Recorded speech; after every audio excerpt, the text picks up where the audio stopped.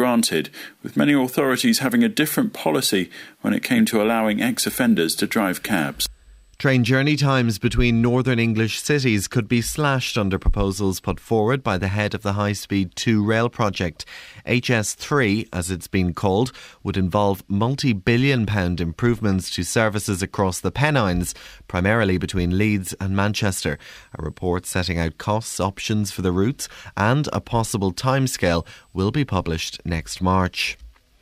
The RNLI is to carry out a review into whether lifeguards should work during the autumn half-term at a beach in North Cornwall where a woman and 2 men died while surfing yesterday. They were among 7 surfers who got into trouble in the sea at Morgan Porth near Newquay. The RNLI says lifeguards are on duty there from March to September. Our correspondent John Kay has sent this report from the scene. Although there were some large waves at the time of the incident, people here say sea conditions were not unusually rough when the surfers got into difficulty. A local man and woman in their 40s were pulled from the sea and later pronounced dead, along with another man in his 50s who's not thought to be from Cornwall. 4 children, who are believed to have been with the adult surfers, managed to escape from the water. The Ukrainian President Petro Poroshenko will begin negotiations today to try to form a new coalition government. Pro-Western parties dominated the country's first parliamentary election since his predecessor was overthrown. 3 men accused of raiding a jeweller's in Milton Keynes will appear at Aylesbury Crown Court today. The trio from London and Wolverhampton are charged with conspiracy to burgle Leslie Davies jewellers last week. They're also charged with a similar raid on several stores in August at a shopping centre in Watford. In football, Chelsea were denied the chance to go 6 points clear at the top of the Premier League table after they were held to a 1-1 draw at Manchester United. Newcastle came from behind to beat Tottenham 2-1 at White Hart Lane, and Everton have moved up to 9th in the Premier League table after a 3-1 win at Burnley. And the weather, any isolated mist patches this morning will soon clear, leaving a fine and dry day with long spells of sunshine developing.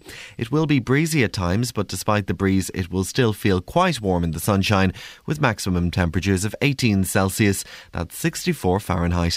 BBC Three Counties Radio News. I'll be back with headlines at 6:30.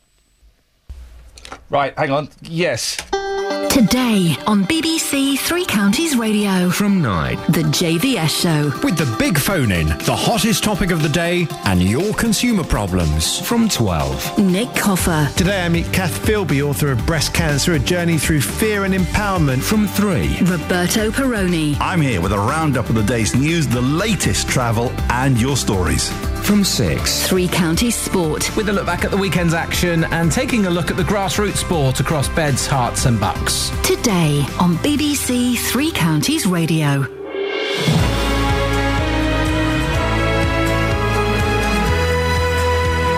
Morning! It's Iain Lee, BBC Three Counties Radio. Well, that was exciting. We were in a studio that was... Well, it sounded like it was being used by the same guy that made the Boney M records. We were phasing all over the shop. Don't tell Jonathan Vernon Smith, but I've nicked his studio now. What's he going to do about it?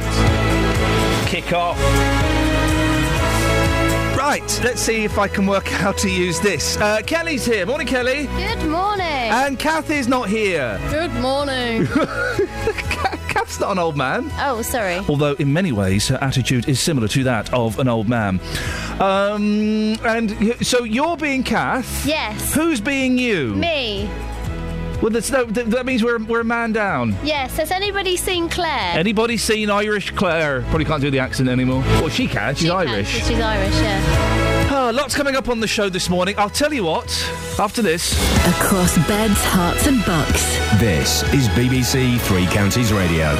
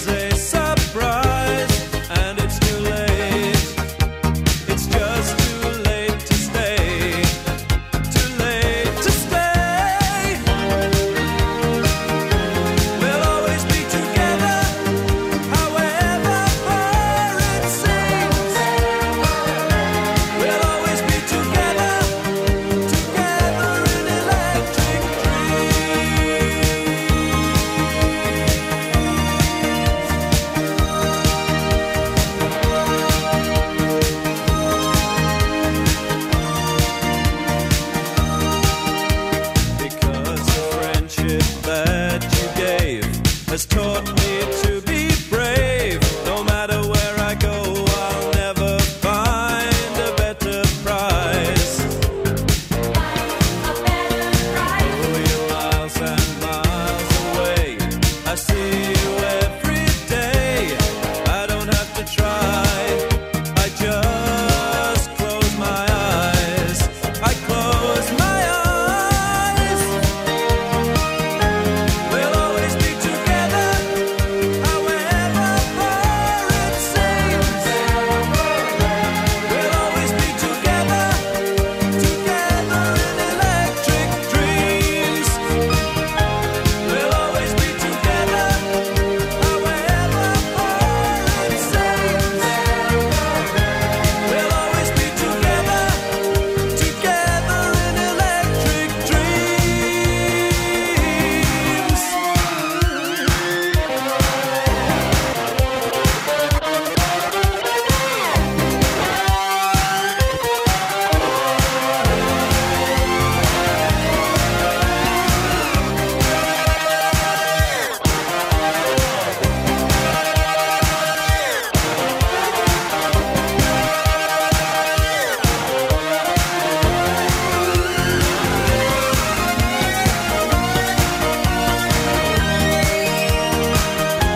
We'll always be together, however far it seems. We'll always be together, together in electric dreams. We'll always be together, however far it seems. Morning, this is Iain Lee. BBC Three Counties Radio is the thing. We're having a few technical issues. So what? What's your beef? What's your problem? We may only be coming out of one speaker, in which case, it's tough, isn't it? What are you doing, Scoins? I'm just repositioning your computer. You're making my technical beef beefier. Now listen, an investigation by this programme has found that taxi drivers in the three counties with criminal convictions for violent assaults, carrying weapons and even a threat to kill. Earlier this year, Milton Keynes Council was found to have granted a licence to a man it knew had committed a series of horrific rapes in the 1990s. But it turns out this could be more widespread. Our political reporter Paul Scoins has been investigating. What sort of offences have come up, Paul? Well, nothing as dramatic and serious as that, Ian, which is reassuring. But throughout the whole of the area, there are a number of taxi drivers, I think it's around sort of 70 to 100, who have been granted licences despite having various criminal convictions. Now, a lot of those are for driving offences. You might expect that. They're taxi drivers. They drive around a lot. There's speeding. There's some of them are actually driving without licences, driving under the influence. But there are others. So there are some like possession in Stevenage. They've got a driver who in 1998 served a 9-month sentence for possession of a drug intent to supply. There's a lot of actual bodily harm, which is effectively serious violence offences. In Milton Keynes, you've got ones for harassment. That was in last year. Blackmail was somebody who served a 15-month sentence in 2009. A couple of offences. Possession of an offensive weapon.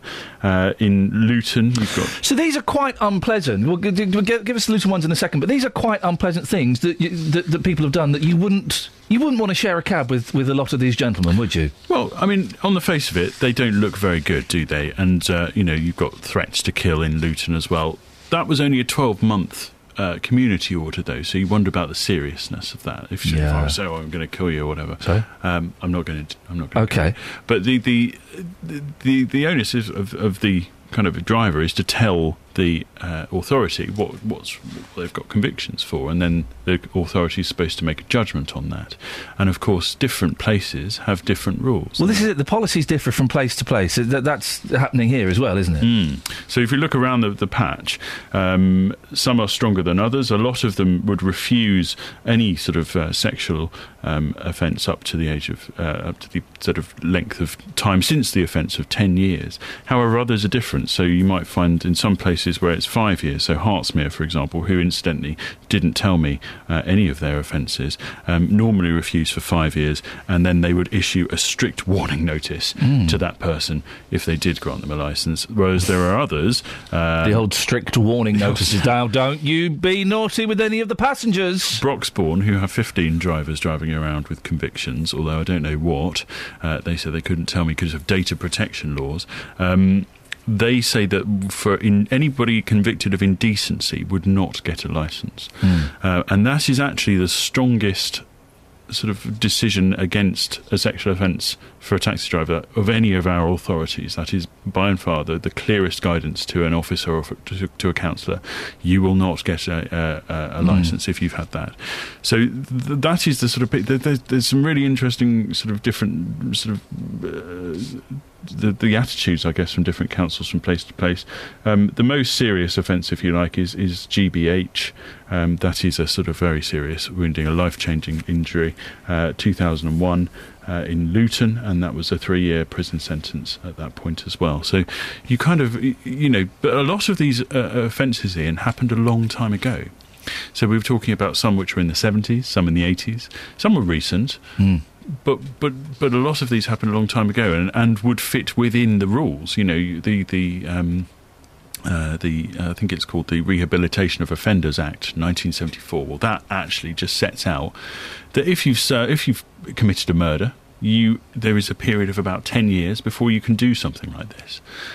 If you've done, very serious sexual offences, the same there as well. But they also set out a gradient. So if the offence is less, then the time is less. And that is something, I suppose, that Rachel Griffin, who's from the Susie Lamplugh Trust, is concerned about. This should be consistently across the whole country.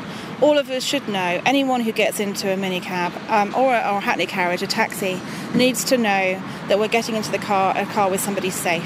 It shouldn't be somebody safe because you're in Milton Keynes, but not if you're in Luton or vice versa. It should be a standard of safety across the whole country. What's been the reaction of campaigners to this story, Paul? Well, you've also had, aside from them, they've had the local government association who think there should be a national guidance that sets out the rules for councils. I've heard from an independent licensing expert who says that there doesn't need to be a national guidance, but all councils should do the same thing, but they should decide that at a local level. But what we see here is that you could feasibly have had an offence conviction for a sexual offence, and in where was it? In Hertsmere, you could probably get away with getting a licence after 5 years, whereas in St Albans it would be potentially 12 years. So you kind of do wonder what the consistency is around the patch, and of course that's going to make people who are getting into cabs a little bit wary that maybe you could go from one authority to another, and if you've been refused somewhere, you could go somewhere else and say, oh well, and you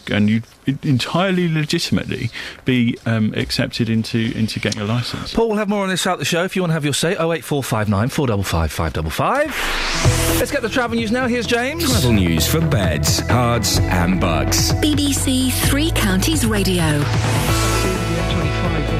Anti-clockwise on the sensors, 25 round to 24 into the roadworks is where it's queuing this morning already. We can see there. It's not too bad on the M1. Checking the cameras, can't see any problems. Looking good on the A1M as well as the A5 and the A6. If you're heading onto the trains, generally a good service. Metropolitan line, though, into London, running with minor delays because of a fault on the track down at Wembley Park.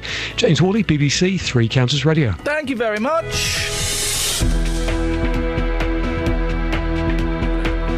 6:16, it's Monday the 27th of October. I'm Iain Lee. These are your headlines on BBC Three Counties Radio.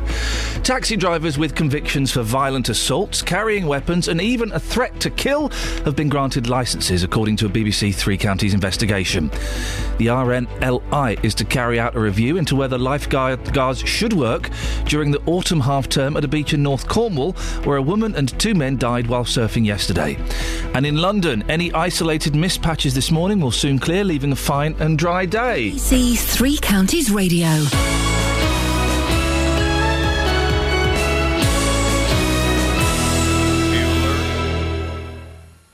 Bueller.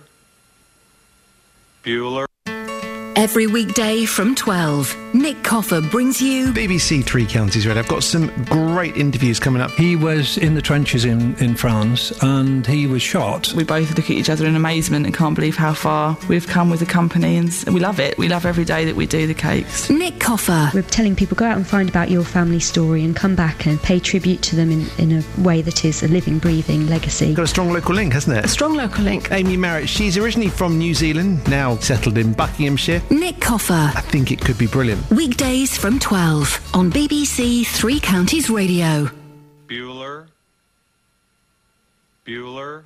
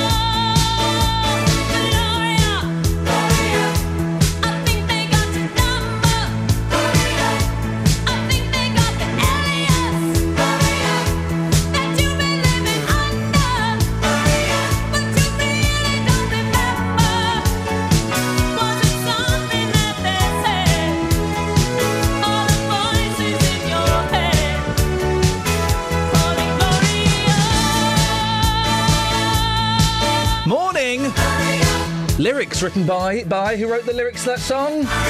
Jonathan King. Can you do us a favour, dear listener? It's sounding all too cock in my ear. We've swapped studios and it's still sounding digga-dum-dum to me. Could you give us a call? What's our phone number, Kels? I was so long at the other place, I can't remember our number. The other place? What? Huh? See, it sounds terrible in my ear when you come on, partly because you've got a very annoying, whining voice. I know. But then the signal seems to split. What's our phone number? 08459 Yes. 455 Yeah. 555. 08459 455 555. Can you give us a call? Yeah, I know. All right. Can you give us a call and let us know if the radio's working? Yeah. That's it really, because it sounds awful to me. But then again, it's pretty ropey. Yeah. Pretty ropey show today. The one time we could do with Catherine Boyle. Yeah? Who?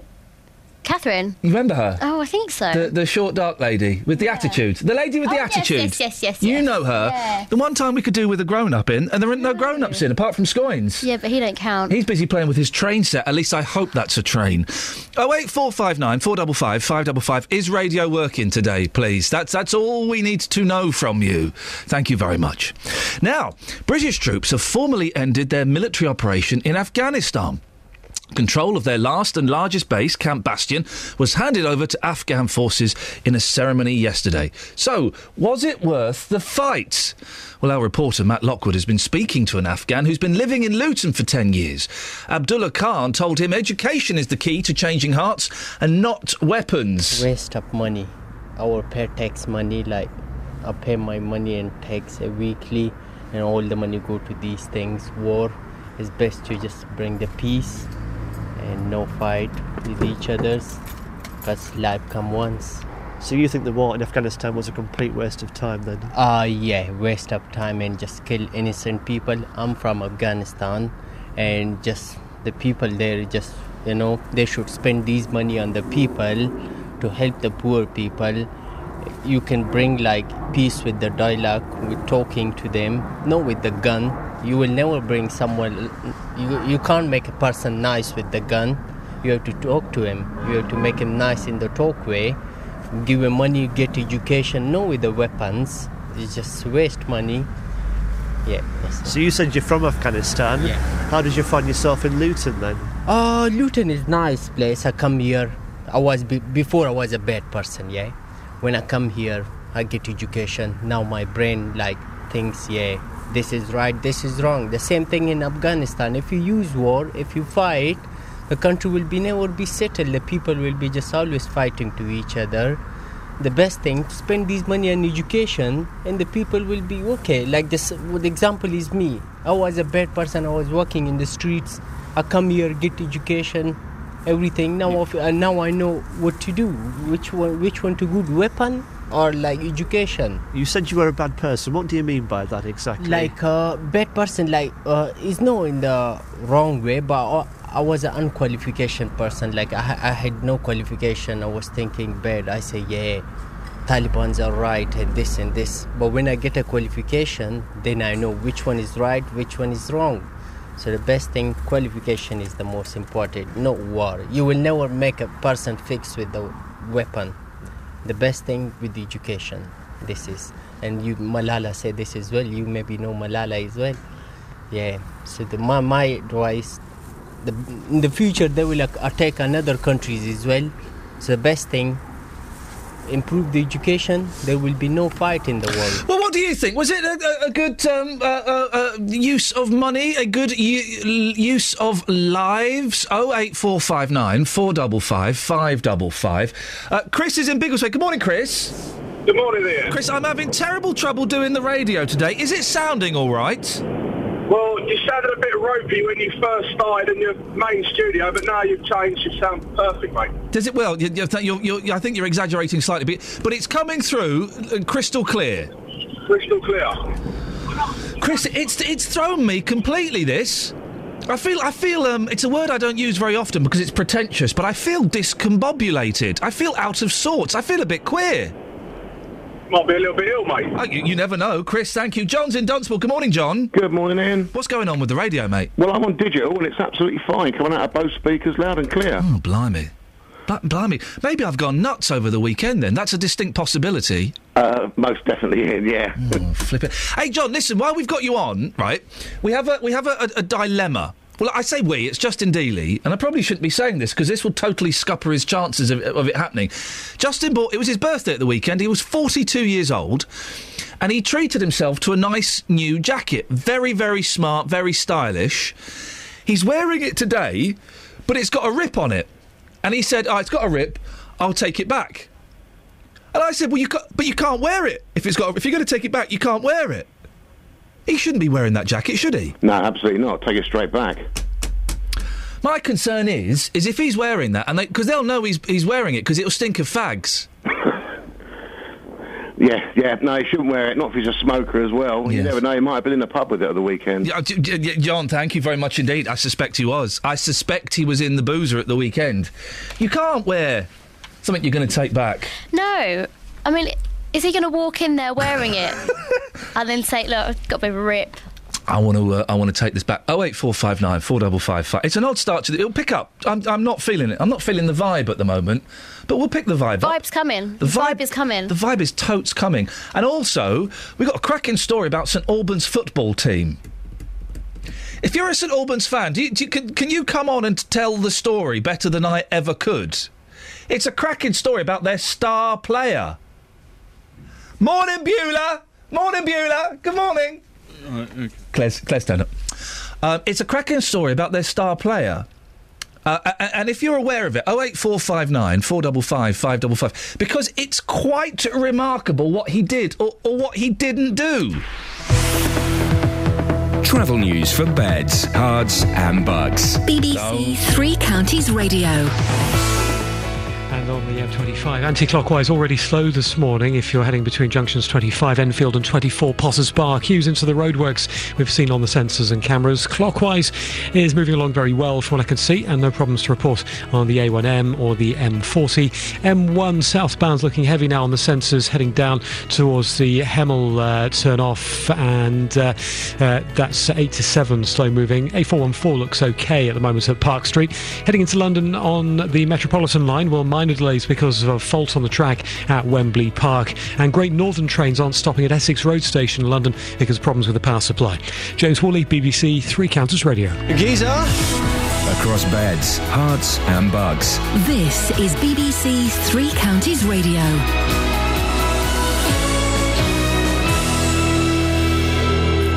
It's 6:30 with the headlines. I'm Barry Caffrey. Taxi drivers with convictions for violent assaults, carrying weapons and even a threat to kill have been granted taxi licences according to a BBC Three Counties radio investigation. A Freedom of Information request showed convictions included carrying weapons like metal bars and knives, and in one case, a threat to kill another person.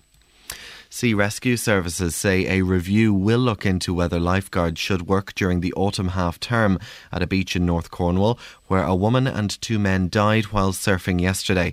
They were among 7 surfers who got into trouble in the sea near Newquay. The Ukrainian President Petro Poroshenko will begin negotiations today to try to form a new coalition government. Pro-Western parties dominated the country's first parliamentary election since his predecessor was overthrown. And the weather, mist patches will clear this morning, leaving a fine and dry day with long spells of sunshine. It will feel breezy at times, but despite the breeze, it will still feel quite warm in the sunshine with maximum temperatures of 18 Celsius, that's 64 Fahrenheit. BBC Three Counties Radio. The sports news now. A stoppage time equaliser from Robin van Persie denied Chelsea the chance to go 6 points clear at the top of the Premier League table as they were held to a 1-1 draw at Manchester United. Van Persie says United were the better side. Overall we had more chances than them, but you have to score them. They have a great keeper and we have a great keeper as well, so it was a bit up and down, but overall we had the more chances, so it was a bit frustrating to be 1-0 down. Newcastle United came from a goal down to win 2-1 at Tottenham. Everton have moved up to 9th in the table after a 3-1 win at Burnley. And in the Premier League tonight, bottom of the table, Queen's Park Rangers host Aston Villa. On Saturday, Luton scored late on to win 1-0 against Northampton at Kenilworth Road. The win puts Luton top of League 2, but striker Luke Gutteridge said they won't be getting carried away. It's brilliant for the football club, and it's brilliant for the fans. But as players, and I'm sure the manager now said, means absolutely nothing at the moment. We're in October. In rugby in the European Champions Cup, Harlequins beat Wasps 23-16 at Adams Park. Elsewhere, Leinster were 21-16 winners away at Castres. Sale were beaten 35-3 at Clermont-Auvergne, and Racing Metro were 26-10 winners over Italian side Treviso. And there was late drama across beds, hearts and bucks. This is Iain Lee. BBC Three Counties Barry. Radio. Barry. I'm back. I had one more to give you. No, I know. Okay. Listen, I'm really sorry. The whole show is completely to cock this morning, Barry. The first studio didn't work. I've come in this studio and I can barely hear a thing, although I suspect that may just be me going deaf. And now I'm hitting the buttons at the wrong time. I apologise, Mr. Caffrey. You've got one more story. Let's hope it's a good one. There was late drama in the NFL game at Wembley. Mate, that's not even a proper sport. Well, they were playing yesterday afternoon. There American was football? 60,000 people there, I think. American football in London. What's the local connection? Wembley's northwest London, isn't it? We're not too far away. No, I'm going to... with the respect, I'm going to tell you to walk away from that story. OK, I will. Thank you very much. Across beds, hearts and bucks. This is Iain Lee. BBC Three Counties Seriously, Radio. guys. Did I just... I'm so sorry. We're all over the shop this morning, and it's. I will take a significant amount of the responsibility for it. Don't you worry about that. But was I right then, Kels? No one is interested in American NFL. That means National Football League. That's American football, isn't it? Sure. No, what? Huh? No one's interested in American football in this country, apart from a few idiots. 08459 455 555. Prove me wrong if you'd like. No one's interested in American football, are they? It's silly. It was big for about 20 minutes in 1984 when Nicky Horn, remember him, presented a show on Channel 4, Button 4 about it, but no one likes American football. It's a ridiculous sport. 08459 455 555. It's a very odd show this morning. Thanks for joining us. We'll get the vibe. Don't you worry. Katie Price says, looking at the newspapers... Oh, hang on a second. Andy's on the line. Morning, Andy. Morning. You interested in American football? Definitely not. Of course not. It's a stupid sport. It's rugby for lightweights. Yes. All that padding, those big helmets and padding. Oh, get out of here, girls. Go on, girls. Go off and play over there. Let the boys play a proper sport. Great conversation, Andy. What can I do for you? Yeah, just inform you there's an accident on the M1 southbound, just past junction 10. Oh. There's a lorry in the outside lane and everything's at a standstill. Oh, flippin' heck. Thank you, Andy. Thank you. Thank you. He was good, wasn't he? Thank you, Andy, and we appreciate your travel updates. Of course we do. I think it must be me this morning, Kels. I must be emitting a very strange vibe because normally, you know, it's just not happening. Me and Andy there, we should have been riffing like nobody's business about the old American football, and it's just not happened. Katie Price wants to become a dame. A dame? A great dame? Hey, that's not bad. Thanks. We'll have that. Thanks. Katie Price is practising her best curtsy in the hope the Queen will make her... Why do women curtsy and men bow? It can't be because the Queen would see your bum, because she would always be in front of you, and you'd have to be wearing a really short skirt for your bummage to be viewed by anybody. Do women curtsy because they have their skirt? So they pretend this is a skirt, and then you sort of... That's a curtsy. Yeah, I know what a curtsy is. You don't need to illustrate a curtsy. Men can't bow because they don't wear skirts. Men do bow. I mean curtsy. What? Huh? The model. Oh, that's what she does. 36. Queen.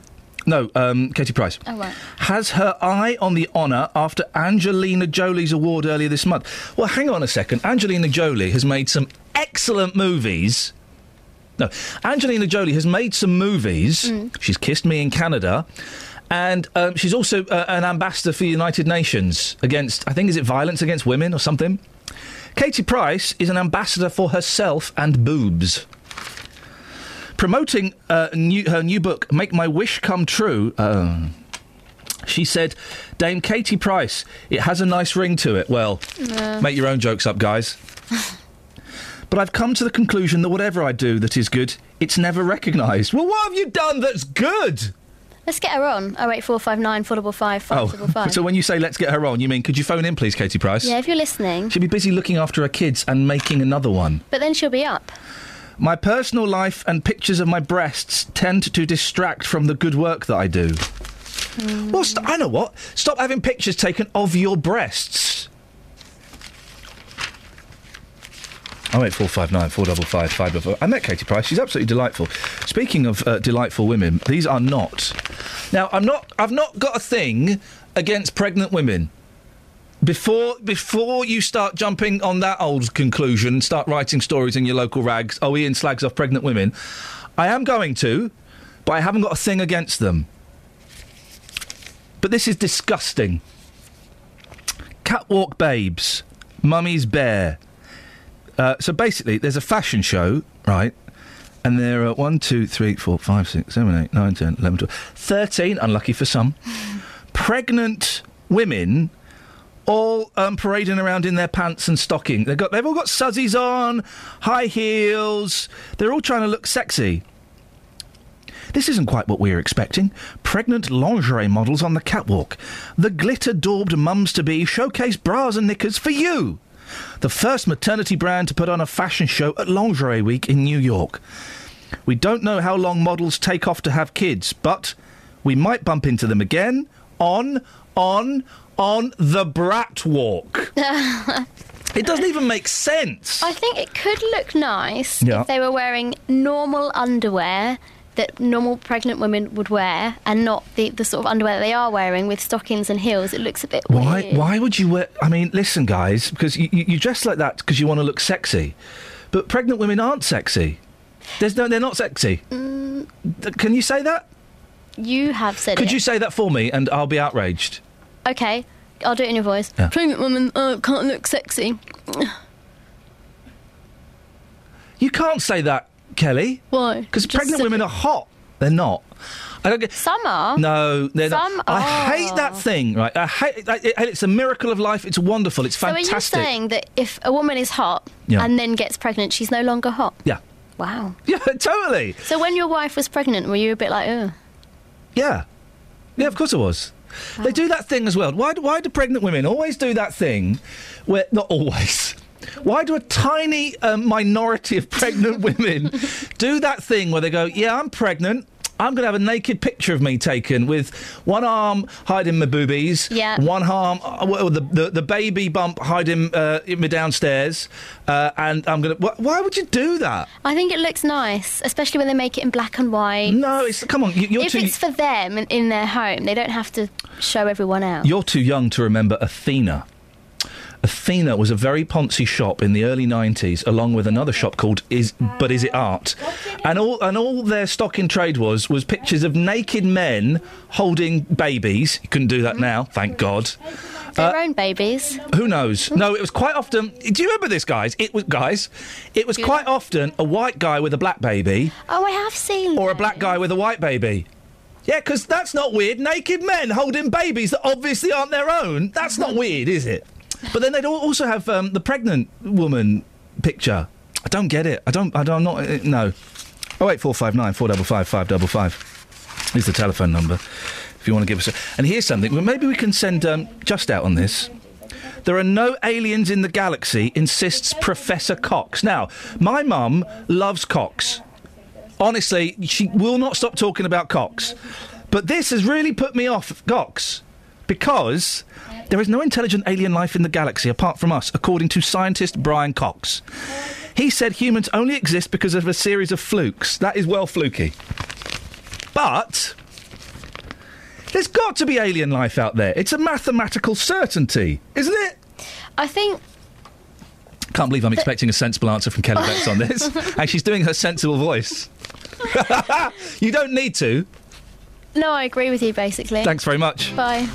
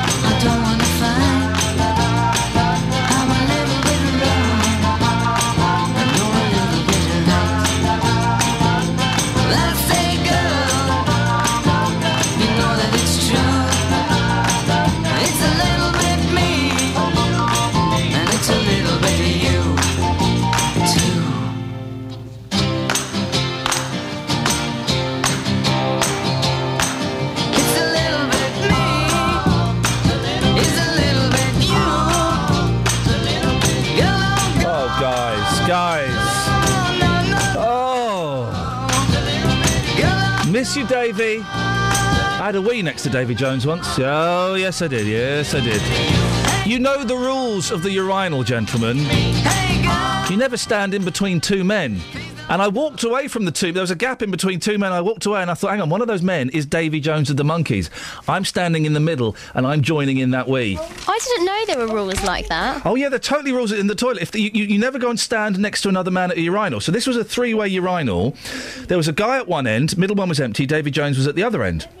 So I did what you're supposed to do, is I went to the cubicle and I thought, man, this is a once-in-a-lifetime opportunity. I went and stood in the middle. Of course, all gentlemen will know I was unable to wee then. And I had to pretend... Stage fright. And I had to pretend that I had weed, and I did the kind of... Did you go... No, I didn't make the noise. You just kind of... you just pull the face, and then you do the little knee bend. You have a wee face? Yeah, of course. What? Of course I have a wee... Everyone has a wee face. Wow. The worst thing ever. I'm learning so much. When I stayed on Greece once on holiday, opposite... You shut the bathroom door, and opposite the toilet was a full-length mirror. So I got to see my poo face. It was horrible. Horrible. 08459 455 555. Travel news for beds, cards and bugs. BBC Three Counties Radio. Well, on the southbound M1, there's just been an accident between 10 and 9. That's Luton Airport down to the Redbourne and Whipsnade turn-off. I understand that 5 cars, 2 vans and a lorry involved. 3 lanes are shut on the London-bound M1, just south of the Luton Airport spur.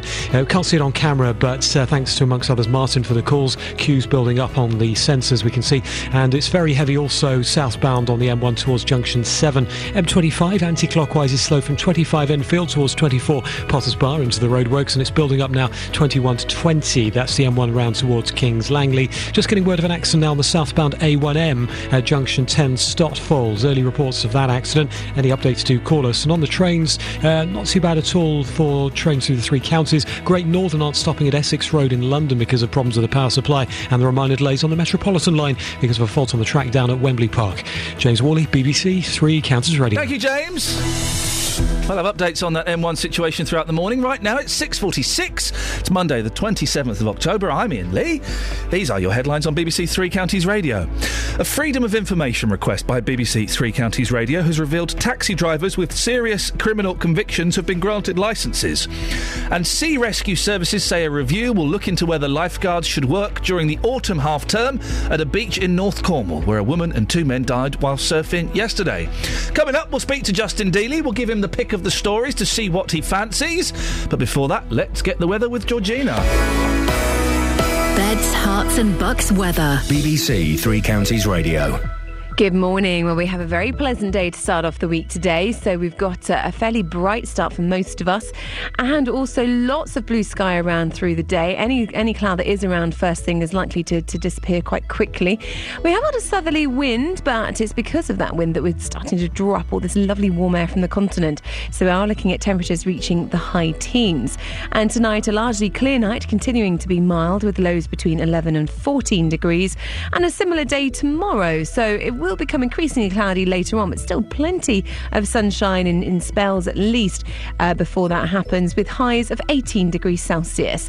Now, we have a bit of a blip on Wednesday. We've got a front pushing through, so that's going to bring outbreaks of just fairly light rain, though. But the temperatures do dip a little on Wednesday, but they recover again on Thursday. A fairly cloudy day on Thursday and then a wet day on Friday, but for most of the week, we're still looking at temperatures being well above what they should be for this time of year. That's your latest forecast. Every weekday morning, local opinions. Well, I think it's a very difficult proposition. You really cannot allow your heart to rule your head. Local stories. I wanted to call my house Hardcore Mansions. They refused that on 2 separate occasions. I wasn't leaving the house through the fear as to what I would find when I came back. Local life. I bought a car within 3 months. It's rusty. They said that the deposit would be forthcoming. It wasn't. The JVS Show. Weekdays from 9 on BBC Three Counties Radio.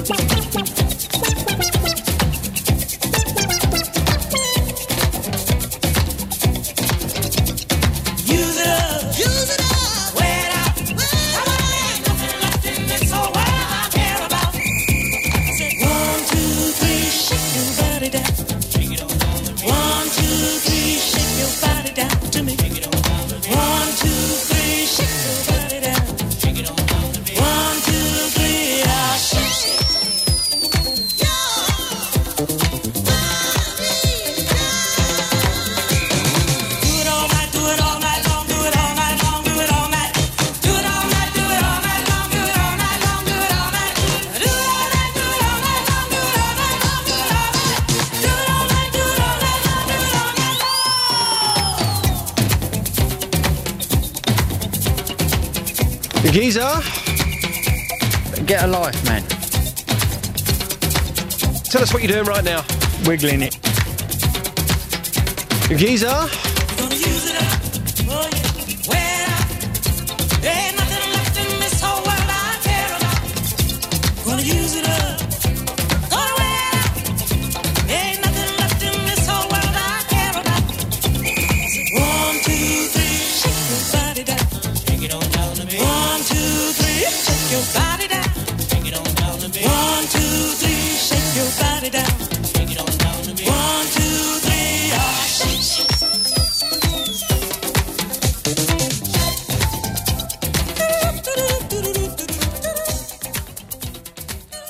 Imagine doing it all night long, Justin. Oh, imagine. Just imagine. I haven't got the energy these days. UK number one back in 1980. The summer of 1980. What a summer that was. Oh, I was 7, you were 12. Happy birthday for the weekend, boss. Thank you very much indeed. I appreciate that, Princess. Now, what's going on with this jacket of yours? What do you mean? Well, your coat you've got, is damaged goods. You're going to take it back, but you're out there wearing it now, probably having a growler. No, not at all. Well, you see, it's my view. On Saturday, I received the jacket, and late Saturday after the football, I thought, oh, there's a slight rip in the stitching. Not a big hole or anything like that. So I thought, well, I'll take that back. Well, I'll take it back later on. I'm just getting one more wear out of the jacket before I swap it over. But you can't do that. Yes, you can. No, you can't. Damaged goods are damaged goods. Exactly. If I took it back on Saturday or today, it's still going to be damaged. But you've been wearing it. And? Well, you shouldn't be wearing it. Well, they shouldn't have given it to me in a damaged state. What's your beef? Blimey. All right. Yeah. I got a couple of things for you, Just. Yeah, I like the aliens one. Is that what, the two I've got, right? And you take your pick today because Mum's not here. Kath's off this week. Sick note's not turned up. So we've got Cox. You like Cox, don't you? Yeah, I do. Cox says that there are no aliens. There's no intelligent alien life form in the galaxy apart from us, says scientist Brian Cox. If there was an ET-style race of aliens out there, we would have found evidence by now. Well, no, we wouldn't necessarily. They'll be millions and billions of light years away. Cox is wrong. Thank you. And the other story, all these pregnant mums-to-be modelling in their pants and stockings, their suzzies. I don't find, and sisters, listen, please. I don't find the pregnant woman attractive. Why? Because I just think look, there we go. I'm going to get in trouble now. I just don't. It's not a sexy look. I tell you what it is. As soon as they become pregnant with a child, they become. Oh God, I'm going to use such terrible language. Come on. They become a machine. Wow, that is quite extraordinary. No, and it's not. It's not actually. I can argue this very, very well. The change is psychological and probably chemical because we are programmed to impregnate women. Okay, that's what we are genetically programmed for. Here we go. I'm getting myself out of this. Come on. Once they are impregnated, then that bit of the brain shuts off. We no longer find them sexually attractive because the purpose has been served. It's genetics. It's not sexism. You see, I'm a big Coronation Street fan. Carla Connor, who's had a very tough time recently, by the way. When she was in real life or on the soap? On the soap. Okay. But in real life, about 2 years ago, she was pregnant, and she was about 3 or 4 months pregnant. She was still filming, and I thought, wow, do you know what? You have gone up even higher in my estimations as a pregnant woman. Whew, she was hot, steaming. Some people find the glow of pregnancy attractive, but it switches off a part of my brain, and I'm like, would you like a cup of tea? Do you want to sit down? I'll go make you a cup of tea. Do you want some coal to lick? But beyond that, no, it does nothing for me. I find them quite attractive. Which one of those do you want to go for, boss? I think I'll go for aliens for the time being. Good lad, all right. Maybe a bit of St Albans later on. John Friendo, their star striker. Oh, this is a brilliant story. This is so great. St Albans, if you're a football fan, almost 1,000 turned up on Saturday. That was their biggest gate for years. And FA Cup, wasn't it? Yeah, their biggest gate in the FA Cup for almost 20 years. Yeah. And their star striker, John Friendo, for some reason said, right, I can't go to the game, I can't play. From what I believe, the club thought he was going to a family function. Oh no, he was in Spain watching Real Madrid versus Barcelona for this huge game, so he bunked off the game that he's paid to play in to go and watch a football game abroad. So this is the way the story was told to me, is that his girlfriend bought him tickets to go off and see another football match. Really important match for St Albans. He's their star striker, and kind of, you know, he sort of, he may not have sent a text, I'm embellishing slightly, but sends a little text going, sorry, can't make it today, guys, bye! Absolutely. And he nicks off. When have you been let down by your friends or your colleagues? 08459 455 555. Quite extraordinary stuff. And that weird vibe in Luton this morning. Why? Never quite seen this before. Somebody in a pair of grey tracksuit bottoms with a suit jacket on. Interesting vibe. Because I always feel dirty when I wear a pair of jeans and a suit jacket. Oh, beat this one this morning. And they were really baggy as well. Oh, God, really? Yeah. See, when I do that, I always feel a little bit Clarkson. Because the suit jacket and the jeans thing, it's kind of a Clarkson look, isn't it, really? He wasn't doing a Clarkson. He was well and truly in a world of his own. Justin Dealey, thank you very much. We'll speak to you later on. Take care. Thank you, mate.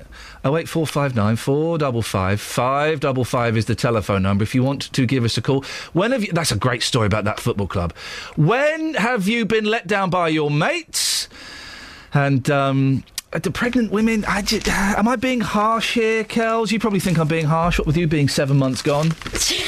Sorry? It's yours. What? Well, I think it's your own opinion and you're entitled to it. If you don't find pregnant women attractive, that's up to you, isn't it? That's your vibe. Look at you trying to be the BBC producer. I know, it's weird, isn't it? It is weird, isn't it? It's weird. 08459 455 555. We're going to send... Paul Scoins is going to go down to the M1 to have a look. He is. I'm assuming he's going to make coffee before he goes. Hope so. Yeah, I mean, that's obviously the natural order of things. You make the cough for the team, and then you go to the M1 to report on...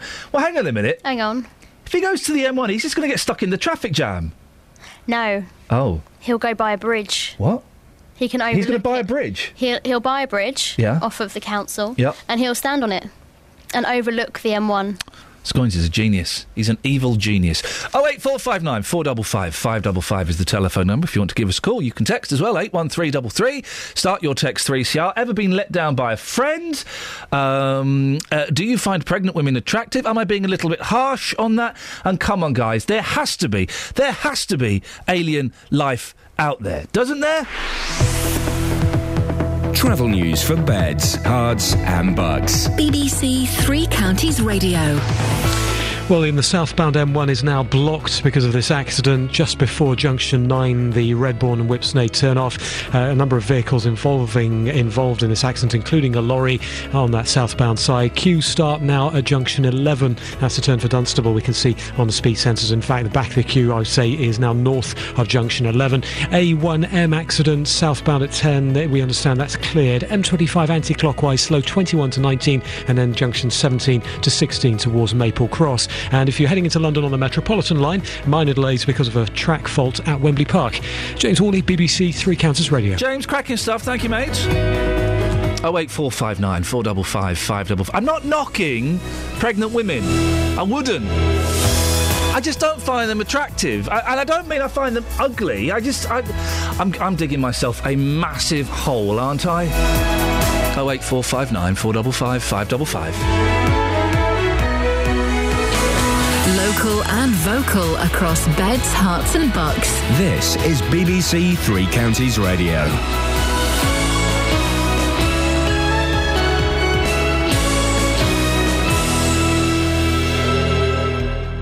BBC Three Counties Radio News at 7 o'clock. I'm Barry Caffrey. A Freedom of Information request by BBC Three Counties Radio has revealed taxi drivers with serious criminal convictions have been granted licences in beds, hearts and bucks. Earlier this year, the Mayor of Milton Keynes resigned after vouching for a man who had committed a series of violent rapes. Our political reporter Paul Scoins says the offences are wide-ranging. A lot of those are for driving offences. You might expect that. They're taxi drivers, they drive around a lot, there's speeding, some of them are actually driving without licences, driving under the influence. But there are others, so there are some like possession in Stevenage. They've got a driver who in 1998 served a 9-month sentence for possession of a drug intent to supply. There's a lot of actual bodily harm, which is effectively serious violence offences. There are serious traffic problems on the M1 southbound this morning. All 3 lanes are closed between Junction 10 for Luton Airport and Junction 9 for Redbourne. It's because of a multi-vehicle accident. The RNLI is to carry out a review into whether lifeguards should work during the autumn half-term at a beach in North Cornwall where a woman and 2 men died while surfing yesterday. They were among 7 surfers who got into trouble in the sea at Morgan Porth near Newquay.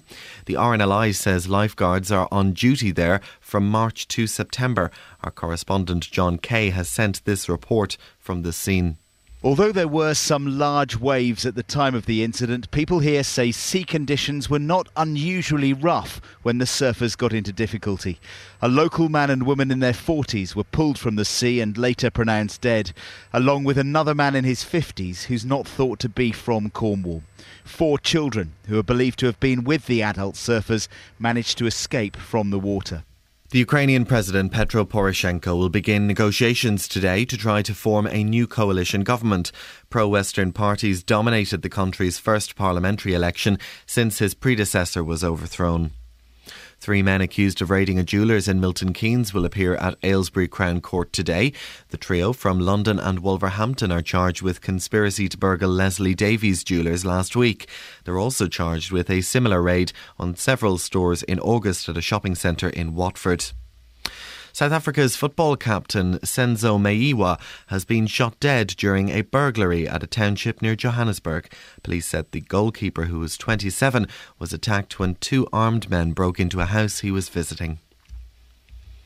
In football, Chelsea were denied the chance to go 6 points clear at the top of the Premier League table after they were held to a 1-1 draw at Manchester United. Newcastle came from behind to beat Tottenham 2-1 at White Hart Lane, and Everton have moved up to 9th in the table after a 3-1 win at Burnley. And the weather, any isolated mist patches this morning will soon clear, leaving a fine and dry day with long spells of sunshine developing. It will be breezy at times, but despite the breeze, it will still feel quite warm in the sunshine, with maximum temperatures today of 18 Celsius. That's 64 Fahrenheit. BBC Three Counties Radio News. I'll be back with headlines at 7:30. Today on BBC Three Counties Radio. From 9. The JVS Show. With the big phone in, the hottest topic of the day and your consumer problems. From 12. Nick Coffer. Today I meet Kath Philby, author of Breast Cancer, A Journey Through Fear and Empowerment. From 3. Roberto Peroni. I'm here with a roundup of the day's news, the latest travel and your stories. From 6. Three Counties Sport. With a look back at the weekend's action and taking a look at the grassroots sport across Beds, Herts and Bucks. Today on BBC Three Counties Radio. Morning. It's Iain Lee, BBC Three Counties Radio. While the cat's away, the mice will be running all over the shop. There's no Catherine, it's me and Kelly. And it's a shoddy mess and we love it. So this morning we'll be talking about, well, it's not just Milton Keynes that have got Dodge Pot taxi drivers. Are pregnant women attractive? I'm not a fan, and alien life forms and the usual old kind of stuff. If you want to get in touch, you can. 08459 455 555. Across Beds, Herts and Bucks. This is BBC Three Counties Radio. Ben is in Buckingham. Good morning, Ben. Good morning. What you got for us, boss? It's about pregnant women. Oh, yes. I think they are attractive. Why?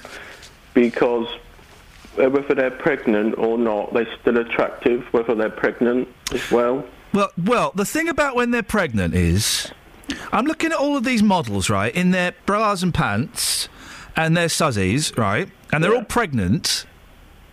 Now, normally, as a red-blooded gentleman, I should be going, whaw, hey, quaw, but instead I'm going, oh, that looks weird. It's just something I can't... Women in underwear does look nice. Yeah, now, women in underwear does look nice, but doesn't the pregnant aspect of it just... It kind of... It desexualises them, doesn't it? Not really, no. Do you prefer them non-pregnant or pregnant? Either. Really? Yep. Gosh, you're happy for anything, aren't you? Yep.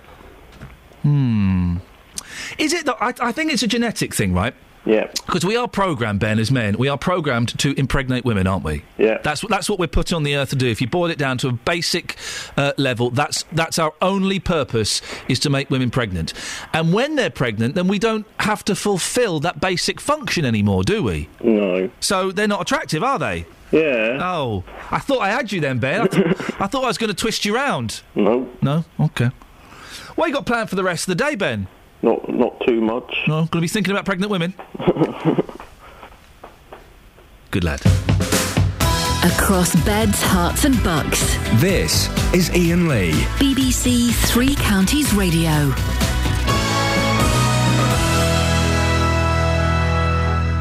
Now, an investigation by this programme has found that taxi drivers in the three counties with criminal convictions for violent assaults, carrying weapons, and even a threat to kill have been given taxi licences.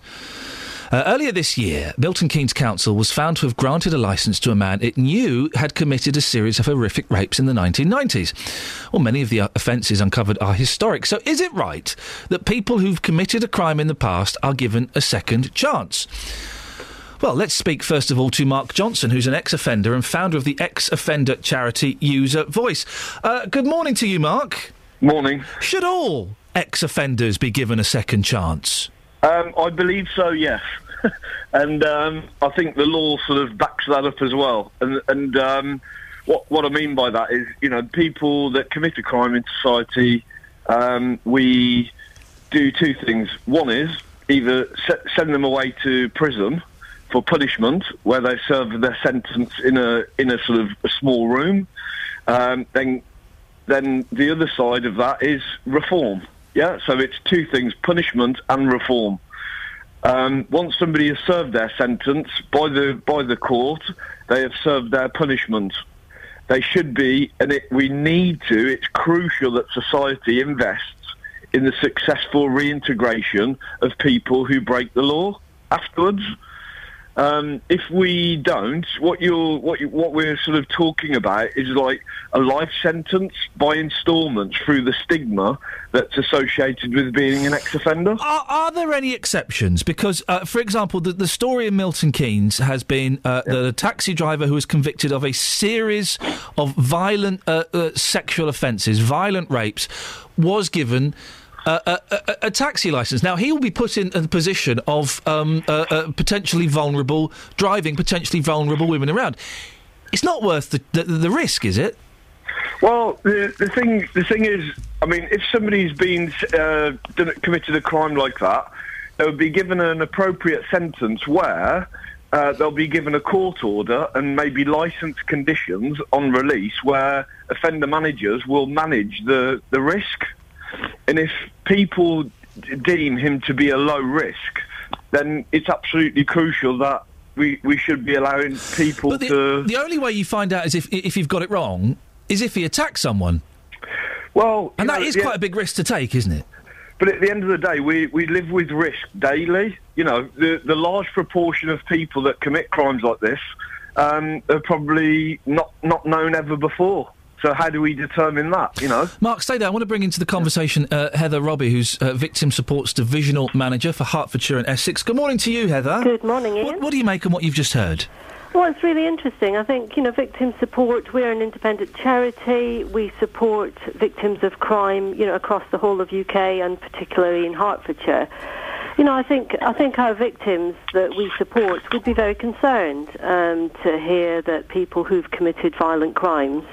And I think, as you said a few minutes ago, you know, we've got lots of very vulnerable people in the community, and I think they would be very worried. I think, though, as Mark said, you know, it is about understanding the risk. I don't think the people that we support would want people to, I think Mark said, you know, serve a sentence for life. But I think it is about understanding the risks and making sure that people are safe.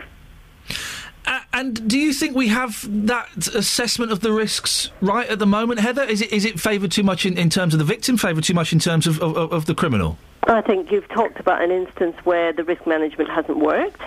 But I think, in general, we need to look to our authorities to have the appropriate processes in place to manage risks, to understand the risks that we're putting in people in our community, but also to be giving people who've committed crimes a second chance. So it is a balance, and sometimes we're going to get it wrong, and unfortunately when we do, there's a risk that people and victims of crime, will be hurt.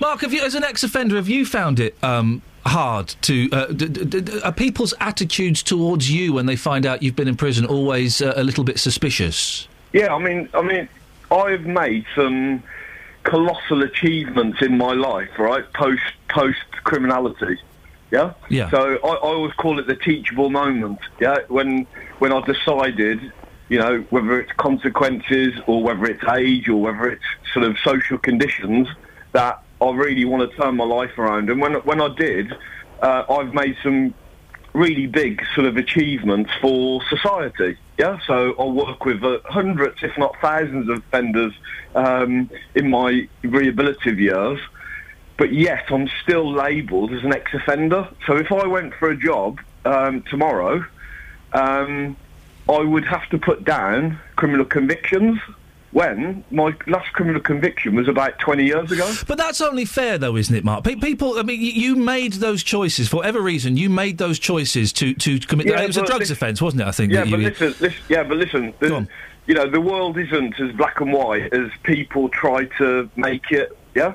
Now, what that means, in this country, a person can get a criminal conviction at 10 years old, and that conviction can stay with you for life. Now, there's all sorts of mitigating circumstances, and I'm not saying, that people shouldn't be punished, or etc. In fact, I would probably have some sentences harsher, right?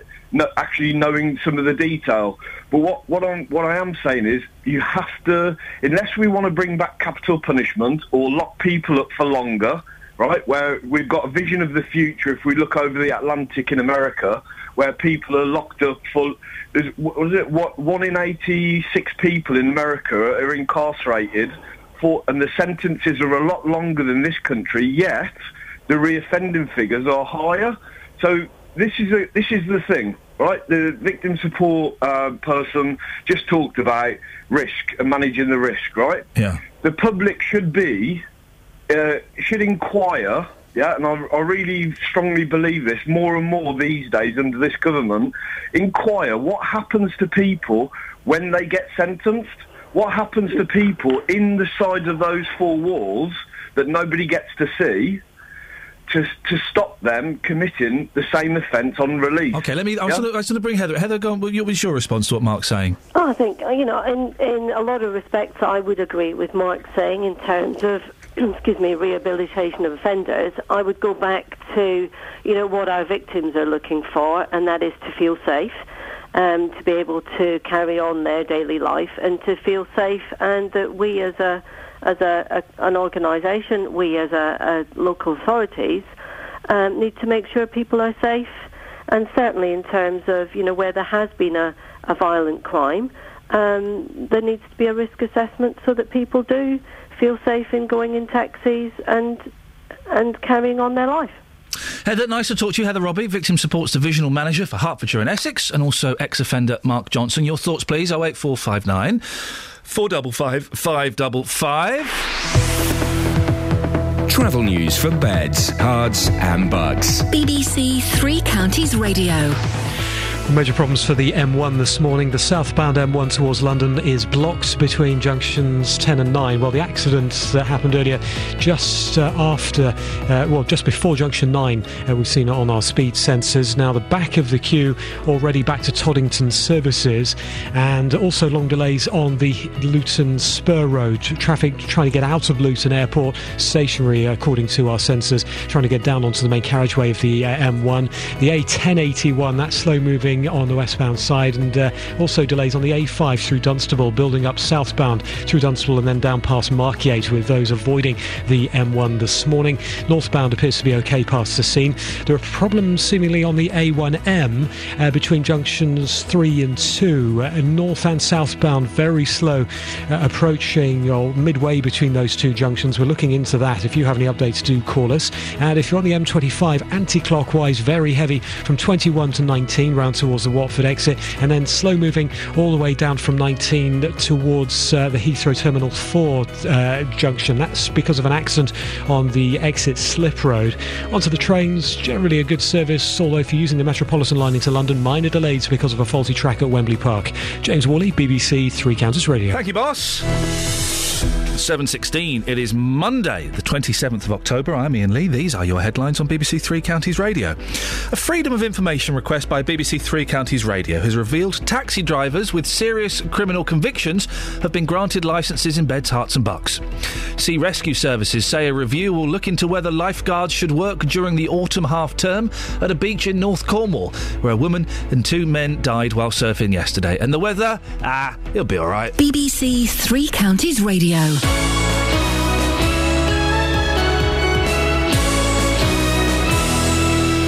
Have you ever had the urge to change the world? To swap your makeup for a paw print. To bake 50 fabulous fruitcakes. To wash 100 cars. To wear your pants outside your trousers. Any one of these things makes you a fundraising superhero. Proud to do anything in the name of raising money. So go on, be a hero for BBC Children in Need. Sign up and pledge your allegiance. Go to bbc.co.uk/Pudsey. Call 08459 455 555. BBC Three Counties Radio. If you're a fan of the St Albans football team, I didn't know they had one. Then you'll know this. Their lead goal scorer, I don't know his name. They were supposed to be playing an FA Cup match this weekend, and he's their star player. He gets £500 a week, right, plus goal bonus. And they're about to start the game, and they get a text through going, "Yeah, sorry guys, can't make the game today. I'm off to Spain to watch another football match." When have you been let down by your mates? 08459 455 555. Phil's in Windsor. Morning, Phil. Morning, Ian. How you doing? Yeah, I'm good, thank you. When have you been let down by your mates? I was just saying to Kelly, so you always have a group of mates, and I think every bloke can relate to this. You always have a group of mates, and there's always one guy who always says, yeah, I'm in, yeah, I'm there, and then he always lets you down the day before. Text message, there's a family emergency. I think that guy might be me. Oh, really? I think I'm that guy, yeah, because I enjoy the excitement of planning something, and then when it comes close to it, I just can't be bothered. But that's awful. I know it's awful, Phil. Well, who's your mate that lets you down and does this then? There's a couple. I'm happy to drop. Well, should I drop names? Yeah, go on. Give us their first names. Yeah. One's called Pedro. Yeah. What? Pedro. Is that his real name? Yeah, he's from South America. Okay, gosh, right, yeah. And he's just he always lets us down for a night out, and he's actually a very good he's a good laugh on a night out as well, which makes it even more bemusing. So why is he always letting you down then? What's his reason? Maybe we're just not high enough in his social food chain. Oh, do you reckon he's got better mates than you? And he's planning to go out with Phil in Windsor, going to maybe pop over the bridge to Eton and go to Cote or something swanky like that. But then his better mates give him a better offer. Yeah, probably. Phil, I'm a bit of a liability on a night out. I'm sure you are, Phil, and I'm sure you've got a few tales to tell us. 08459 455 555. When have your mates let you down? Hey, British troops have formally ended their military operation in Afghanistan. Control of their last and largest base, Camp Bastion, was handed over to Afghan forces in a ceremony yesterday. Well, I'm joined now by the Conservative MP for North East Bedfordshire, Alistair Burt. He's a former Foreign Office Minister who had responsibility for Afghanistan and the Middle East. Good morning, Alistair. Good morning, Ian. Was it a worthwhile cause? 453 British troops have died, a lot of money. Was it worth the effort? Well, it's a question that's going to be debated for a long time and depends on personal perspective and everything else. I'm sure all of us today, if we had a loved one who was lost, we would feel incredibly sad about it, and the question of being worth it would be very important. But I think in 2 or 3 particular respects, the answer to that is yes, it was worth the United Kingdom being involved. We went there originally to strip away the Taliban protection from Al-Qaeda and to go after Al-Qaeda. At the time that British troops became involved, there were perhaps some 30 Al-Qaeda bases. Attacks had been launched on the west from there. There are none now, and Al-Qaeda was swept from the area. So on that measure, we are more secure because of what we did. But secondly, and most importantly, particularly when you compare Afghanistan with, say, Iraq, the country has also moved forward. It's not perfect, it's not Switzerland, it's not a parish council, it won't be. The countries in that region are not going to develop towards democracy in quite that way or at quite that pace. But what it does have is, it does have a stable government, it does have elections, and particularly for the position of women who have seen the opportunities for education, for health facilities, and with that greater economic stability, so the country can actually develop something different and then become, of course, more responsible for its own security, for its own people. These are important things in the region and important things for people who live there. And I think the United Kingdom can be very proud of its contribution. The Taliban isn't defeated, is it? Is there a danger that they could, once we're out, they could come back and get up to their mischief? It's immeasurably less strong than it was when it ran the government and ran the whole country. It does exist in pockets, that's true, and will continue to do so. I mean, countries in the region face insurgencies. India, for example, the most populous democracy in the world, is still fighting 2 insurgencies within its own borders. So the fact that the Taliban will be there and will fight will be one part of Afghanistan for years to come. That's why they have a security force. But it's not all Kandahar, it's not all Helmand.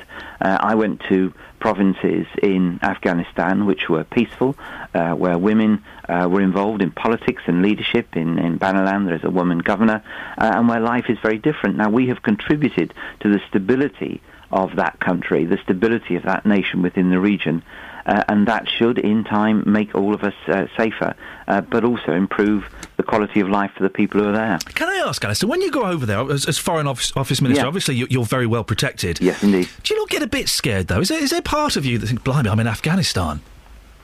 No, in all fairness, no, because I'm dealing with people who are out there on the streets all the time, and the risk they're taking is immeasurably greater than mine.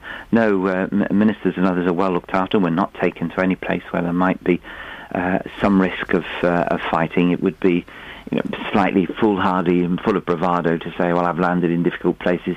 Yes, I have, but I have been well looked after. I've had the odd bit of stuff thrown in my direction, rockets and things like that, but the men and women who were out there, and the NGOs and people who worked in difficult areas without very much protection had much more risk. I remember in particular, I want to pay tribute this morning to a woman called Linda Norgrove, who worked with Afghanistan women, particularly Afghanistan widows, to improve their situation, and she was tragically kidnapped and killed 3 or 4 years ago, and I went to her funeral and met her parents, and there are many people from the United Kingdom who have done that sort of work, and as well as the extraordinary contribution of the forces, we should think about those others who were there and what they have achieved, and I don't think they think their time was not worth it. And finally, you mentioned Iraq. We kind of pulled out of Iraq. It was sort of forced, and we sort of went along with it, but that's a real mess again. Is there not a danger that in a couple of years, something similar to ISIL could be kicking off in Afghanistan?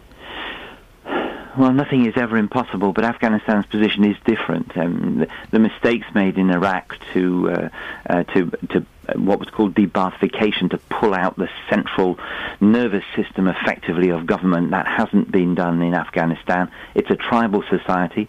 There is a structure now where the tribes will continue to work with each other in a structure of government. We've recently seen the election of a new president. It shouldn't happen, but each of these societies are very different. I think there's a risk from from the West to look at them all as more or less the same. They're not. They're very different. They have different rivalries, but different aims and ambitions for themselves. There is a structure there that should enable politicians to work with the people of Afghanistan. But as we know from our own society, there are people who wish to disrupt us and change our way of life because they do not believe in what we believe in. And that they have gone from Afghanistan is not the case, absolutely not. And that's why we've trained up so many people in the Afghan security forces to protect their own people and fight for the things that they believe in. And strangely enough, they are very similar to ours. They want opportunities for their children, they want good education, good health, and they want a chance of a living which is not shrouded by fear. And our forces and our development workers have helped to make that a better opportunity and more chance for Afghanistan than there would have been otherwise. Fascinating stuff. I really appreciate your perspective this morning. Thank you. You're welcome. Thank you very much. Conservative MP for North East Bedfordshire, Alistair Burt, former Foreign Office Minister. Interesting to hear what he's got to say. Well, let's go to Chris Nineham now, who's the Vice Chair of the Stop the War Coalition. Morning, Chris. Morning. So it was all worthwhile. We did a good job over there.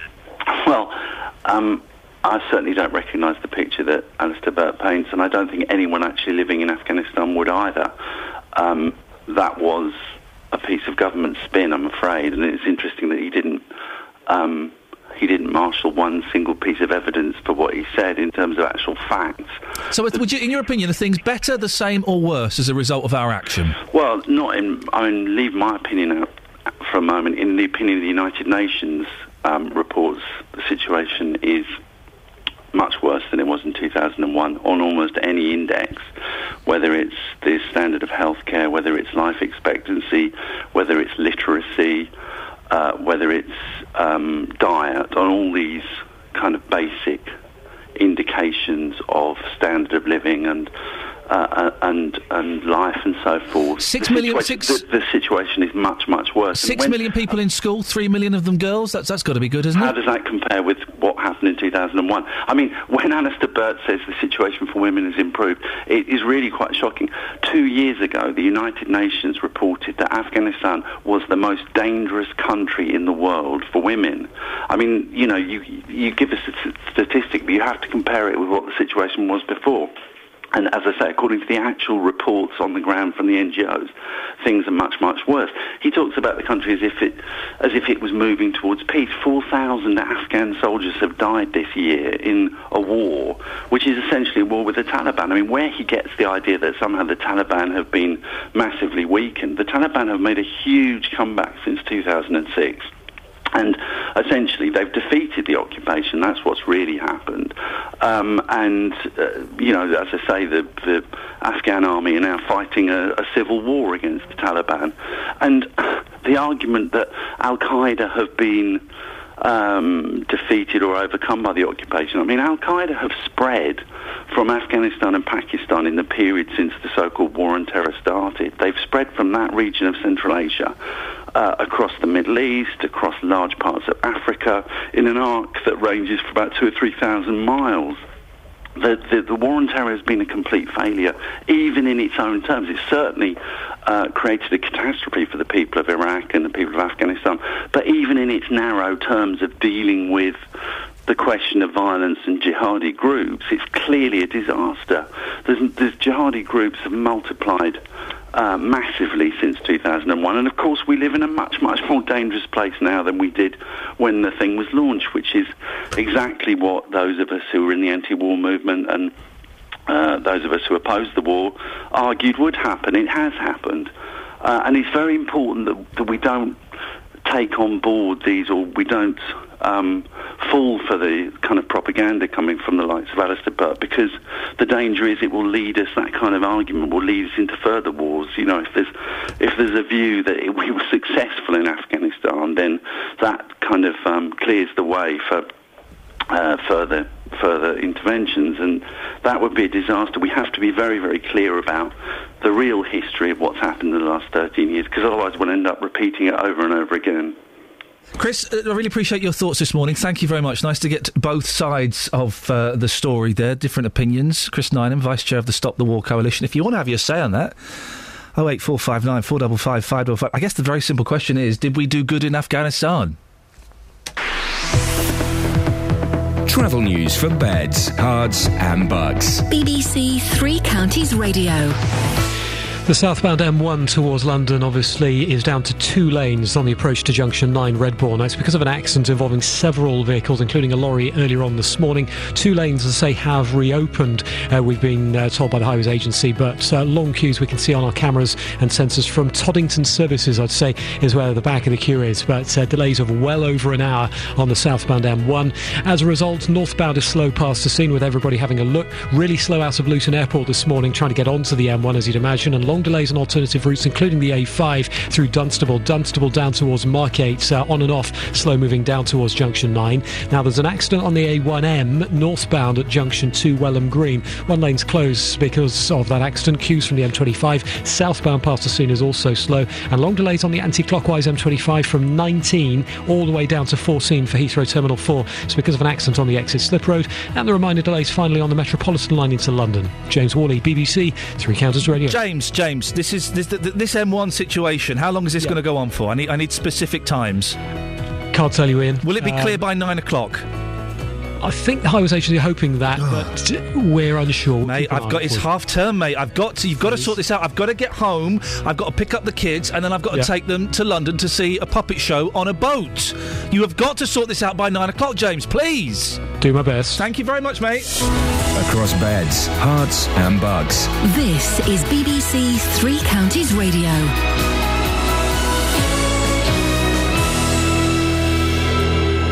Just after 7:30 with the headlines, I'm Barry Caffrey. The charity Victim Support has expressed concern that taxi drivers in beds, hearts and bucks with serious criminal convictions have been granted licences. Many of the convictions were for historic driving offences, but some were for far more serious, including violent attacks and carrying weapons like metal bars and knives. There are serious traffic problems on the M1 southbound this morning. All 3 lanes are closed between Junction 10 for Luton Airport and Junction 9 for Redbourne. It's because of a multi-vehicle accident. Sea Rescue Services say a review will look into whether lifeguards should work during the autumn half-term at a beach in North Cornwall, where a woman and 2 men died while surfing yesterday. 4 children were rescued. Police in Canada say the gunman who killed a soldier and stormed the Parliament building in Ottawa last week made a video of himself prior to the attack. They say it proves persuasive evidence that Michael Zihaf Bibo was driven by ideological and political motives. And the weather, a fine and dry day ahead with plenty of sunshine and highs of 18 Celsius, that's 64 Fahrenheit. Three Counties Sports. BBC Three Counties Radio. A stoppage time equaliser from Robin van Persie denied Chelsea the chance to go 6 points clear at the top of the Premier League table as they were held to a 1-1 draw at Manchester United. Van Persie says United were the better side. Overall, we had more chances than them, but you have to score them. They have a great keeper, and we have a great keeper as well. So it was a bit up and down, but overall we had the more chances. So it was a bit frustrating to be 1-0 down. Newcastle came from a goal down to beat Tottenham 2-1 at White Hart Lane. Meanwhile, Burnley are still without a league win this season after losing 3-1 at home to Everton.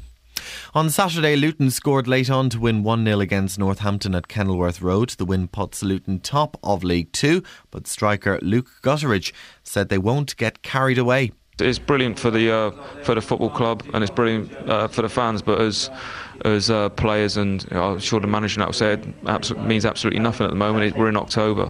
The uncapped Exeter pair of Henry Slade and Dave Ewers are among 9 players who have been added to the England Rugby Union squad ahead of the November internationals. Meanwhile, in the Champions Cup yesterday, Harlequins beat Wasps, Leinster edged out Castra, Racing Metro beat Treviso, while Sale lost at Clermont-Auvergne. And in tennis, Andy Murray saved 5 match points before beating Spain's Tommy Robredo in the final of the Valencia Open. Murray eventually won in 3 sets in a match that lasted nearly 3.5 hours. BBC Three Counties Radio News and Sport. I'll be back with a full bulletin at 8 o'clock. Call 08459 455 555. BBC Three Counties Radio. 08459 455 555 is the telephone number. Scott, you just sent me a tweet. Is that a true story that you found? He sent. Someone has tweeted me a story that sounds so far-fetched. I'm not going to read it on the radio. Oh. Until he can. I need to see the ev of where this story is, where this is from. And also, is the fella dead? Because if the fella's dead, it probably won't go there. But if he's alive and well, although it's the most bizarre sentence I've ever been sent in my life. Morning, this is Iain Lee, BBC Three Counties Radio. Kelly Betts is there. Hello. Claire's there. Hi. Yeah. And what time did you come in, Claire?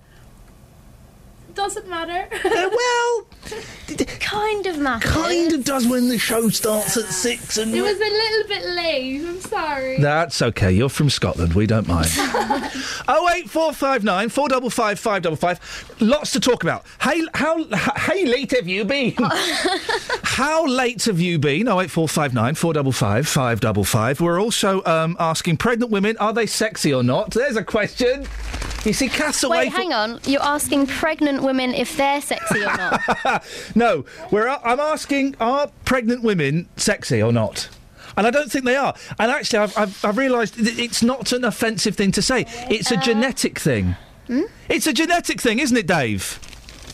Dave? Well, I suppose you could say so, yeah. We are programmed to find women attractive, so we impregnate them. When they become pregnant, we no longer need to impregnate them, so that part of the brain is shut off. Well, that could be the case, yeah, but I think some women can still look quite sexy when they're pregnant. Oh, they can do themselves up a bit, but you know, it's mutton, isn't it? Now, Dave, why? Listen, this is very exciting. Why have you called in today? Because I'm a podcast-only listener. Yeah. You mentioned last week about people calling in that are podcast-only listeners. Yeah, that's correct. On the podcast, we put out a call. This has to go in the podcast now, Kelly. Mm-hmm. On the podcast, we put out a call for people who are podcast-only listeners to call into the show at any time they wanted. Well, now you've called in, Dave, we need to... And this is going to go in the podcast. This is in the podcast. Right. This is confusing. We need you to set a question for other podcast listeners to call into next week. Right. Oh, well, that's going to be easy for me, isn't it? That hasn't put me on the spot. No, I know. I know. Justin? Yes, boss? Do you understand what I'm saying here? I get you totally, 100%. So Dave has called in because he heard us say on the podcast we want podcast-only listeners to call in. Mm-hmm. Well, he now needs to set a question for the podcast listeners who'll be listening to this now on their buses or wherever, so they can then call in next week. Very simple stuff. Come on. Very simple stuff, Dave. Yeah. Away you go. What question have you got? Right. I'll give it a go. It kind of relates to what Kelly said to me on the phone before.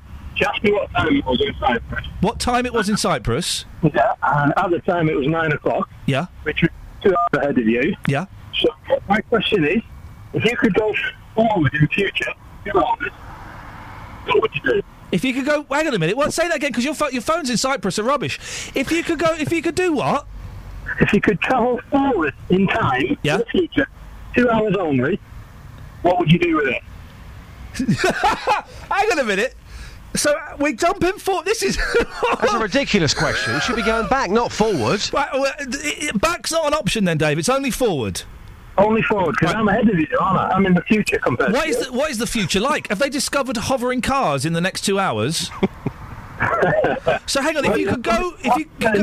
You're right, yeah. If you can go forward in time 2 hours, what would you do? Yeah. What would you do with that opportunity? I'd have breakfast. Right. Well, Dave, we'll put it out there. Thank you, Dave. Great question. Actually, thinking about it, because you were talking about my coat this morning. It's ripped. What I would do in 2 hours' time, by then, it'll be gone 9 o'clock, the shops will be open, I can go and change my coat. OK, 08459 455 555. It's only for the podcast listeners, though. If you're listening to the show live now, don't. If you listen to the podcast now, you call in Monday to Friday between 6 and 9. I would have asked, what time is it? Mm-hmm. That's a good question for the podcasters. What time is it? It is. Give us a call. Anyway, Justin. Cocks. Yes. My mum absolutely loves cocks. She loves cocks. I've gone off the fella. Why? Well, he's in the paper today, and he normally says, this is, the universe is absolutely amazing, and all the stars have been here for billions and billions of years, and every single star in the universe is absolutely amazing. And I was in D-Ream. I wasn't the singer. I was the guitarist, but now I find that stars are absolutely amazing. Great impression. That's not a bad impression, is it? Very good. You are wasted in that hot seat. I literally am wasted this morning, just, but, it's been a long weekend. He's saying aliens don't exist. I'm saying...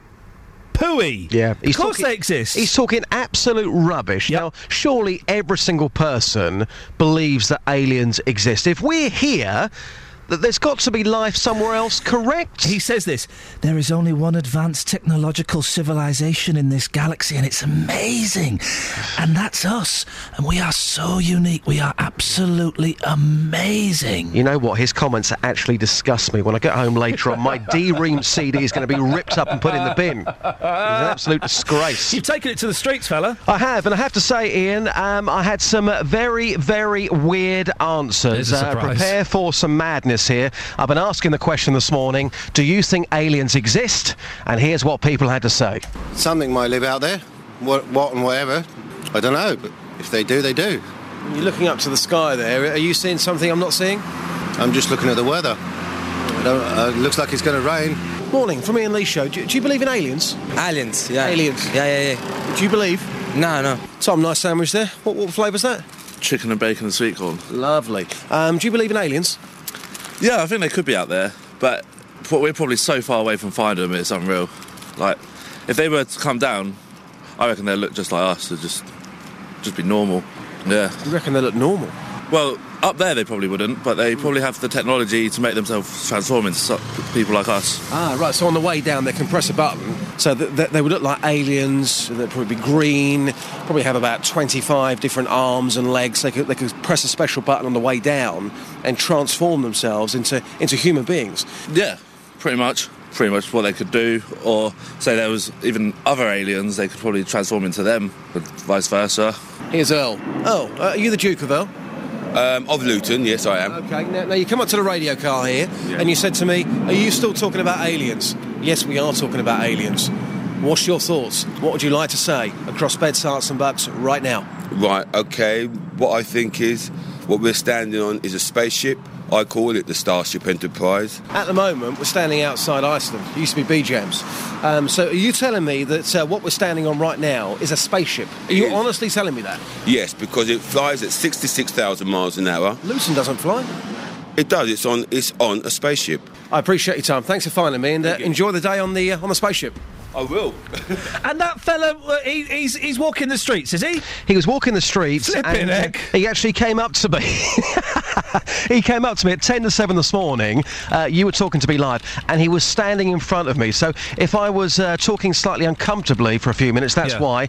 Yes, that man is out there. He firmly believes that we right now, and me standing here on the streets, I'm not standing on the streets, Ian. I'm standing on a spacecraft. Flipping heck. Wow. Flipping heck. I know. You're going to take... tell us again this story about the footballer, the St Albans guy, because I love this. Oh, this is such a great local story. Well, not if you're a St Albans fan, because that their star striker, John Frendo, he couldn't play in their crucial FA Cup tie at the weekend.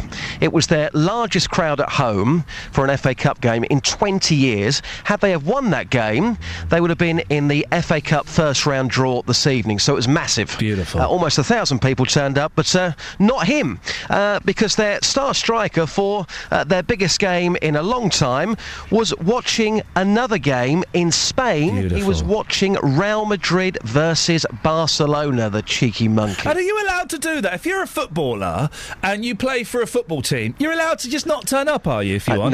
No. I mean, every single player, whether it's non-league or whether you're one of the big teams, you've got to turn up because it's in your contract. You are playing for that particular club. Now, if let's just say there had been a death in the family, obviously there are exceptional circumstances, but to get on a flight and go and watch this huge game in Spain, no, that's not exceptional circumstances. I can't do the radio tomorrow just because I'm going off to America to listen to some radio in America. Exactly. That's how ridiculous it sounds. Can you take this to the streets? When have you been let down by a mate? Absolutely. God bless you, boss. Speak to you later. Cheers. Ta-ta. 08459 455 555. When have you been let down by a mate? And are pregnant women attractive? It sounds like I'm being horribly misogynistic, and I don't mean to be. It's just one of those things. I don't quite It just doesn't work for me. I'm sure all the pregnant women are going, oh, well, never mind. 08459 455 555 is the telephone number. Let's get some trav. Travel news for beds, cards and bugs. BBC Three Counties Radio. James, what you got for us? Apologies there, Ian. Yeah, let's start on the M1. Just checking the latest information. Southbound 2 lanes are still closed on the approach to Junction 9 Redbourne because of the accident that happened earlier on this morning. Several vehicles, including a lorry, are involved. But as I say, 2 lanes are open. However, there are long queues from, well, just south of Junction 12. Back of the queue, I'd say, is just past Toddington services. As a result, there are long delays northbound past the scene. The Spur Road out of Luton Airport is very slow moving, you can see on the speed sensors, and it's also very slow through Dunstable on the A5. Plenty of drivers using the A5 as an alternative route, so on and off from past Houghton Regis down through Dunstable past Markier towards the M1. That is slow moving on that stretch of the A5. The A1M's partially blocked heading north at Welham Green Junction 2, of course. One lane's closed, the left lane is shut with an accident. Queues from the M25, and it's slow southbound past the scene, we can see. Also problems on the M25 as well. Anti-clockwise 23 to 22, that's South Mims round to St Albans. A car's broken down, left lane is shut, and then there are long queues on the M25 down towards 14. That's the Heathrow T4 exit because of an accident on the exit slip road. James Worley, BBC Three Counties Radio. James, thank you. I know that Paul Scoynes is by the M1 now. Scoynes, what's happening? What can you see? Ian, I'm just above the accident. I'm on a bridge just above the accident, just ahead of Junction 9 on the southbound carriageway. It is the outside 2 lanes which are blocked. So the lorry has veered into the central reservation as well. There are a number of cars, I think 3-4 cars just ahead of it. Doesn't look, the lorry driver is still in the vehicle, it would seem. He seems okay, he's moving around, I can see. Traffic is going past in the 2 lanes southbound, but as James was saying, the number of people slowing down to look at the accident on the northbound carriageway, as I can see brake lights going on, and that's stretching right the way back down towards the M25, and indeed heading south, as James was saying, very long delays coming up as far as Toddington as well. But once you get past the accident, it's flowing freely, and indeed those 2 lanes are going past. I would say traffic's moving at around 40 miles an hour past the accident immediately. But indeed, I can see just people queuing back as far as the eye can see, back towards Luton and beyond. Paul, thank you very much indeed. Right. 7:47. It's Monday, the 27th of October. I'm Iain Lee. These are your headlines on BBC Three Counties Radio. The charity Victim Support has expressed concern that taxi drivers in Beds, Herts and Bucks with serious criminal convictions have been granted licences to work. And the Ukrainian President, Petro Poroshenko, will begin negotiations today to try to form a new coalition government. Here's the weather with Georgina. Beds, Herts and Bucks weather. BBC Three Counties Radio. Hello there. Well, a lovely day ahead of us today. Lots of blue sky out there and plenty of sunny spells. We have got a southerly wind. That's going to be a little noticeable, but still very mild indeed, with temperatures reaching about 18 degrees Celsius. And a largely clear and dry night to follow, lows between 11 and 14 degrees, so still very mild. And a similar day tomorrow, although it does become increasingly cloudy later on, with temperatures up to about 18 degrees Celsius. Now, Wednesday is the blip of the week, because we have a front pushing through, so we'll have outbreaks of fairly light rain though, but the temperatures do dip a little then. But Thursday they'll recover again, more in the way of cloud on Thursday and a wet day on Friday, but still a very mild week for most of the week. That's your latest forecast.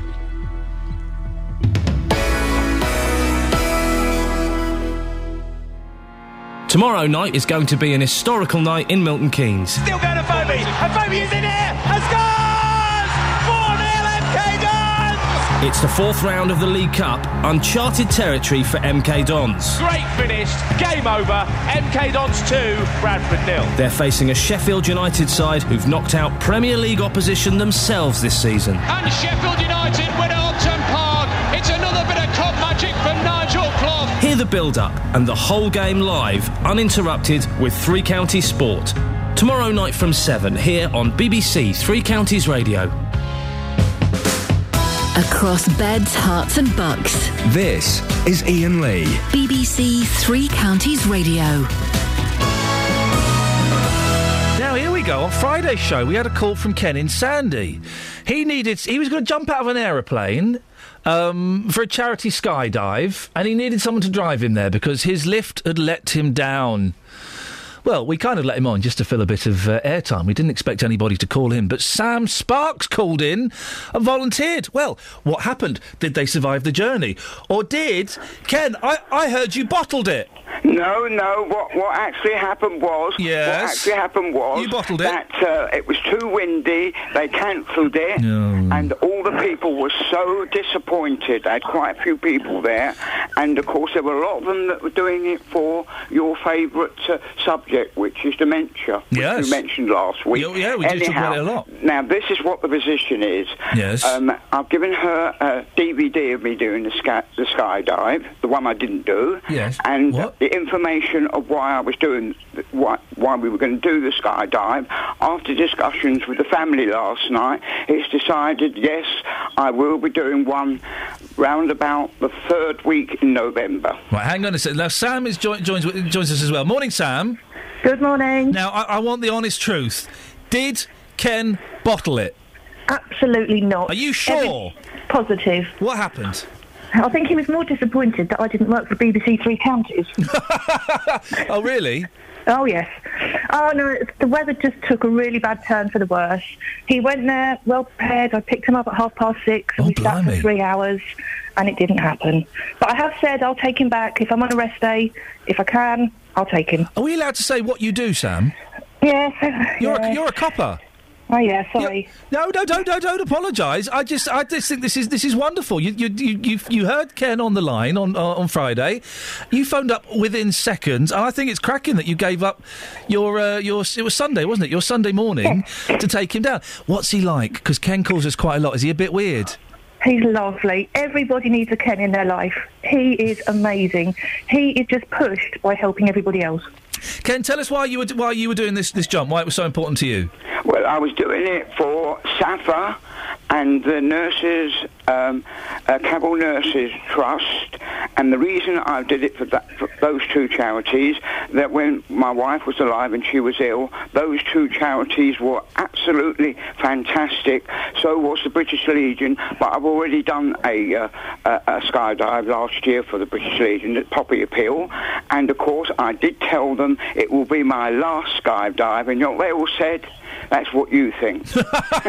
They're forcing you to do it. Ken, how old? I don't normally ask, but how old are you? I'm 77. Flipping that, mate. It's a bit dangerous, isn't it? In actual fact, when I was there were lots of younger people, and I stood out a little bit, and I thought, oh God. And then what I did do, I did go around and talk to people, and it seems so many people were doing it for dementia. So something must have happened. And the thing I have discovered yesterday was more ladies do it than gentlemen. Excuse me? And of course the thing is, I did try and get one of your people to do it. Oh, no. But the thing is this, they've still got a chance to do it. No. And it's only between 10 and 14,000 feet. Yeah. Is that all? Oh, yeah, because you can't get splattered at 10,000 feet, can you? No, but one thing I would ask you, because everybody listens to you, I desperately need sponsorship. Okay. Because the thing is this, so far, I've only got £60. Oh. And what people were saying, we don't think you're going to do it. Okay, Ken, tell us how people sponsor you. What you do, you go onto the computer, onto Virgin Giving, Ken Lynch Skydiving. Ken Lynch Skydiving on Virgin Giving. Yeah, all right. You'll see it on there, and it's going to be changed in the next few days because it does say 26, but it's now going to say the end of November. Sam, I was reading your tweets. You were dead impressed with him, weren't you, Sam? Sorry? Oh, really impressed by him. I've put a link onto my Twitter feed as well to hopefully get people to sponsor him. Okay. Well, if you tweet that to me, Sam, I'll retweet that as well, and hopefully we'll get a few quid. Definitely. Sam, you're a top sport, and Ken, listen, bless you, brother, and we'll speak to you soon. Yeah, and if you can get me sponsorship, that would be absolutely wonderful. We'll see what we can do, Kenneth. Thank you very much indeed. Well, there you go. That's a nice story, isn't it? I love that. We put him on thinking, well, no one's really going to No one's really going to volunteer to drive Ken to do a skydive. Sam phoned up within seconds. Sam, one of our local bobbies, phoned up within seconds. 08459 455 555. Lynn's in Hemel. Morning, Lynn. Good morning, my darling. Can I toss you out of an aeroplane, please? I'd rather you didn't. Okay, that's fine. That's fine. It doesn't. No, I don't. It does not appeal to me. I can't do heights. I can't do heights, and I can't do jumping out of aeroplanes. It doesn't appeal to me in the slightest. No, mine. I think that would be on the last on my bucket list. I'll write a check. It's like people always say to me, "Oh, you should run the marathon." No, thanks. Yeah. I'll write a check. No, I'd rather write a check. Yeah. Right, two things. What's your beef? You must have the brains for a rocking horse. Sorry? You must have the brains for a rocking horse. Can you explain that rather insulting statement to me, please, Lynn? Incredibly brave. Yep. Do you think you'll be able to go home today? Well, I have to, as it's half term, and I'm taking the kids to see a puppet show on a boat. You just said pregnant women aren't in the least bit sexy. That's correct. Just wondering how Mrs. Wright feels about that. Mrs. Wright? Your wife. What, Mrs. Wright? Oh, Lee. Sorry. Because of course you're thinking of Iain Wright, the footballer. I've got no idea how Mrs. Wright would feel about it. Mrs. Lee. But how does Mrs. Lee feel about it? Mrs. Lee is very sexy now because she's not pregnant. Yeah, but people can be sexy and pregnant. No, they can't. The two are completely incompatible. The other thing I wanted to say... I'm glad I won that argument, yes? Well, I'm not sure you totally won it, but yeah. I'll let you off. Thank you. As you're quite a nice boy most of the time. Stop flirting with me. I'm not flirting with you. I'm too old to flirt. I'm old enough to be your mother. Well, there's... let's move on. Move on. You were talking about the Athena posters. Oh, yeah. I wonder if you'd remember this one, because I went out with, boys, young men when I was younger, and they all seemed to have... Do you remember that one with the girl? It was with her back to you. She had a tiny little white tennis dress on. Oh, yeah, the tennis girl scratching her bum. Yeah. Scratching her bum. Yeah. Do you remember that one? I do remember that, yes. That was... so many years ago, wasn't it? Yeah, it was a long time. We're both very, very old. Didn't they get her a couple of years ago, now that she's like an ancient woman, probably in her 50s or something, didn't they get her to reconstruct that pose and that photo? I think they've had other people doing it, same as they've had other people doing the Christine Keeler. I've got a picture on the chair thing. I've got a picture from when I worked with him of Ricky Gervais doing that. Yeah, doing that we're wearing the tennis skirt and everything. Oh, it's horrible. Oh, I bet that was really unattractive. Thoroughly unpleasant. Lynn, nice to talk to you. Take care, my darling. Ta-ta, bye-bye.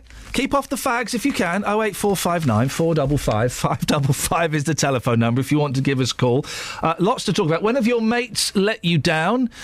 Cracking story about the St Albans football player, their star player. Didn't tell them he wasn't going to go and play for them. He kind of sent them a text saying, yeah, sorry, can't make it today, guys. I'm off to Spain to watch a proper football match. Kels, you got a text for us there you want to do? Yes, I have. It's about pregnant women. You think they're not sexy. Well, yeah, I know, but you're making me sound like a horrible misogynist. I'm not. It's a genetic thing. We are not programmed to find pregnant women sexy. Our work there is done. It's basic science. This is your own opinion, which, of course, you're entitled to. Thanks. I think pregnant women can look sexy. So does Phil in Dunstable on the text. In fact, he says, I believe pregnant women are sexy. I like the way it curves the spine and makes the bum and boob stick out. Oh, flippin' heck. He's some kind of deviant. Maybe you two went to the same school. What? Huh? Beulah? Travel news for beds, cards and bugs. BBC Three Counties Radio.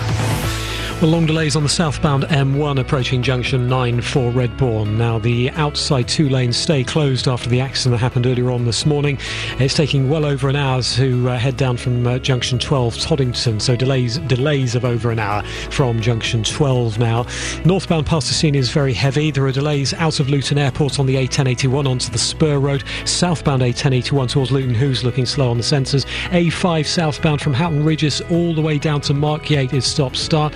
Building up now also on the London Road in towards Markyate. I've just spotted on the sensors this morning. A1M still delays northbound at 2 because of an accident. Southbound past the scene is slow moving. And the M25 anti-clockwise 23 to 22, a lane shut with a breakdown, and then anti-clockwise towards Heathrow Terminal 4 at junction 14 is slow. The exit slip roads part blocked, queues from 18. James Worley, BBC Three Counties Radio. James, thank you very much indeed.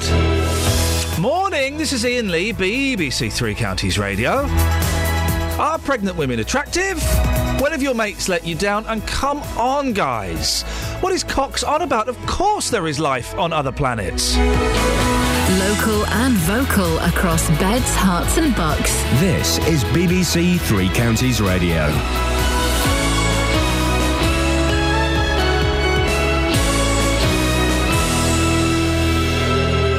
It's 8 o'clock with the headlines. I'm Barry Caffrey. Investigation shows taxi drivers with criminal convictions are working in the three Crown counties.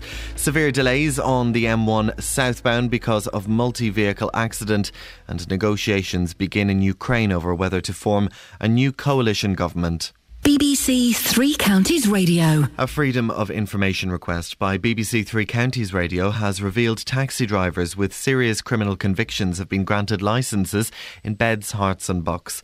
Many of the convictions were for historic driving offences, but some were far more serious offences, including violent attacks, carrying weapons like metal bars and knives, and in one case, a threat to kill another person. Mark Johnson is an ex-offender and founder of the ex-offender charity User Voice. He says everyone deserves a second chance. Once somebody has served their sentence by the court, they have served their punishment. They should be, and it's crucial that society invests in the successful reintegration of people who break the law afterwards. There are severe delays on the M1 southbound this morning. 2 lanes are closed between Junction 10 Luton Airport and Junction 9 for Redbourne following an earlier multi-vehicle accident. Congestion is as far back as Junction 12 for Flitwick. Our reporter Paul Scoynes reports from a bridge overlooking the incident. I'm on a bridge just above the accident, just ahead of Junction 9 on the southbound carriageway. It is the outside 2 lanes which are blocked. So the lorry has veered into the central reservation as well. There are a number of cars, I think 3-4 cars just ahead of it. The RNLI is to carry out a review into whether lifeguards should work during the autumn half-term at a beach in North Cornwall, where a woman and 2 men died while surfing yesterday. They were among 7 surfers who got into trouble in the sea at Morgan Porth near Newquay. The RNLI says lifeguards are on duty there from March to September. Nick Tisco is a professional surfer and owner of the Surf Club Cornwall, which runs surf lessons at Morgan Porth Beach. He says there is a need for more lifeguard cover. Well, it's much more accessible now and much more affordable for people to just buy a wetsuit, buy a board or hire a board and get out and do their own thing. So I think now there's more call for it. In the past, it would have been more experienced surfers doing their own thing quietly. And I think that now there are more holiday makers from inland towns that would like to get down and have a go. And it would be good if there was lifeguard cover to help keep them safe. 3 men accused of raiding a jeweller's in Milton Keynes will appear at Aylesbury Crown Court today. The trio from London and Wolverhampton are charged with conspiracy to burgle Leslie Davies' jewellers last week. They're also charged with a similar raid on several stores in August at a shopping centre in Watford. The Ukrainian President Petro Poroshenko will begin negotiations today to try to form a new coalition government. Pro-Western parties dominated the country's first parliamentary election since his predecessor was overthrown. In football, Chelsea were denied the chance to go 6 points clear at the top of the Premier League table after they were held to a 1-1 draw at Manchester United. Newcastle came from behind to beat Tottenham 2-1 at White Hart Lane, and Everton have moved up to 9th in the Premier League table after a 3-1 win at Burnley. And the weather, a fine and dry day ahead with plenty of sunshine and highs of 18 Celsius. That's 64 Fahrenheit. BBC Three Counties Radio News. I'll be back with headlines and a full sports bulletin at 8:30. Today on BBC Three Counties Radio. From 9. The JVS Show. With the big phone in, the hottest topic of the day and your consumer problems. From 12. Nick Coffer. Today I meet Kath Philby, author of Breast Cancer, A Journey Through Fear and Empowerment. From 3. Roberto Peroni. I'm here with a roundup of the day's news, the latest travel and your stories. From 6. Three Counties Sport. With a look back at the weekend's action and taking a look at the grassroots sport across Beds, Hearts and Bucks. Today on BBC Three Counties Radio. Morning!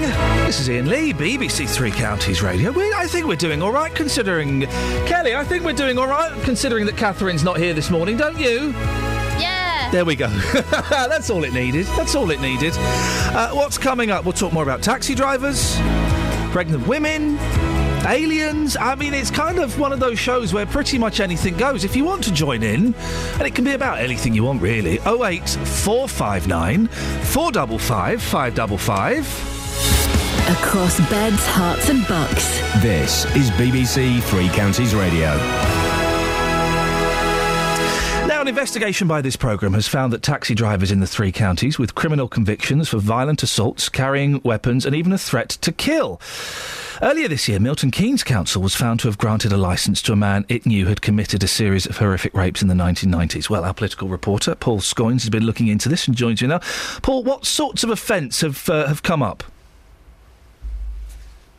Paul? Paul? No, we've lost Paul. Kelly Betts, we'll find Paul as soon as we can. But while we're getting Paul Scoynes up, we can talk to Tony Ireland, who's the man in charge of Luton Borough Council's licensing team. Good morning, Tony. How are you this morning? All right? Good morning. Fine, thanks. And yourself? Yeah, I'm okay. I'm discombobulated because we're in the wrong studio, so everything is... You've come on a slightly shoddier day than normal. Now, Luton's policy is that you would normally refuse people who'd been convicted of a serious, violent or sexual offence. Is that right? That is correct.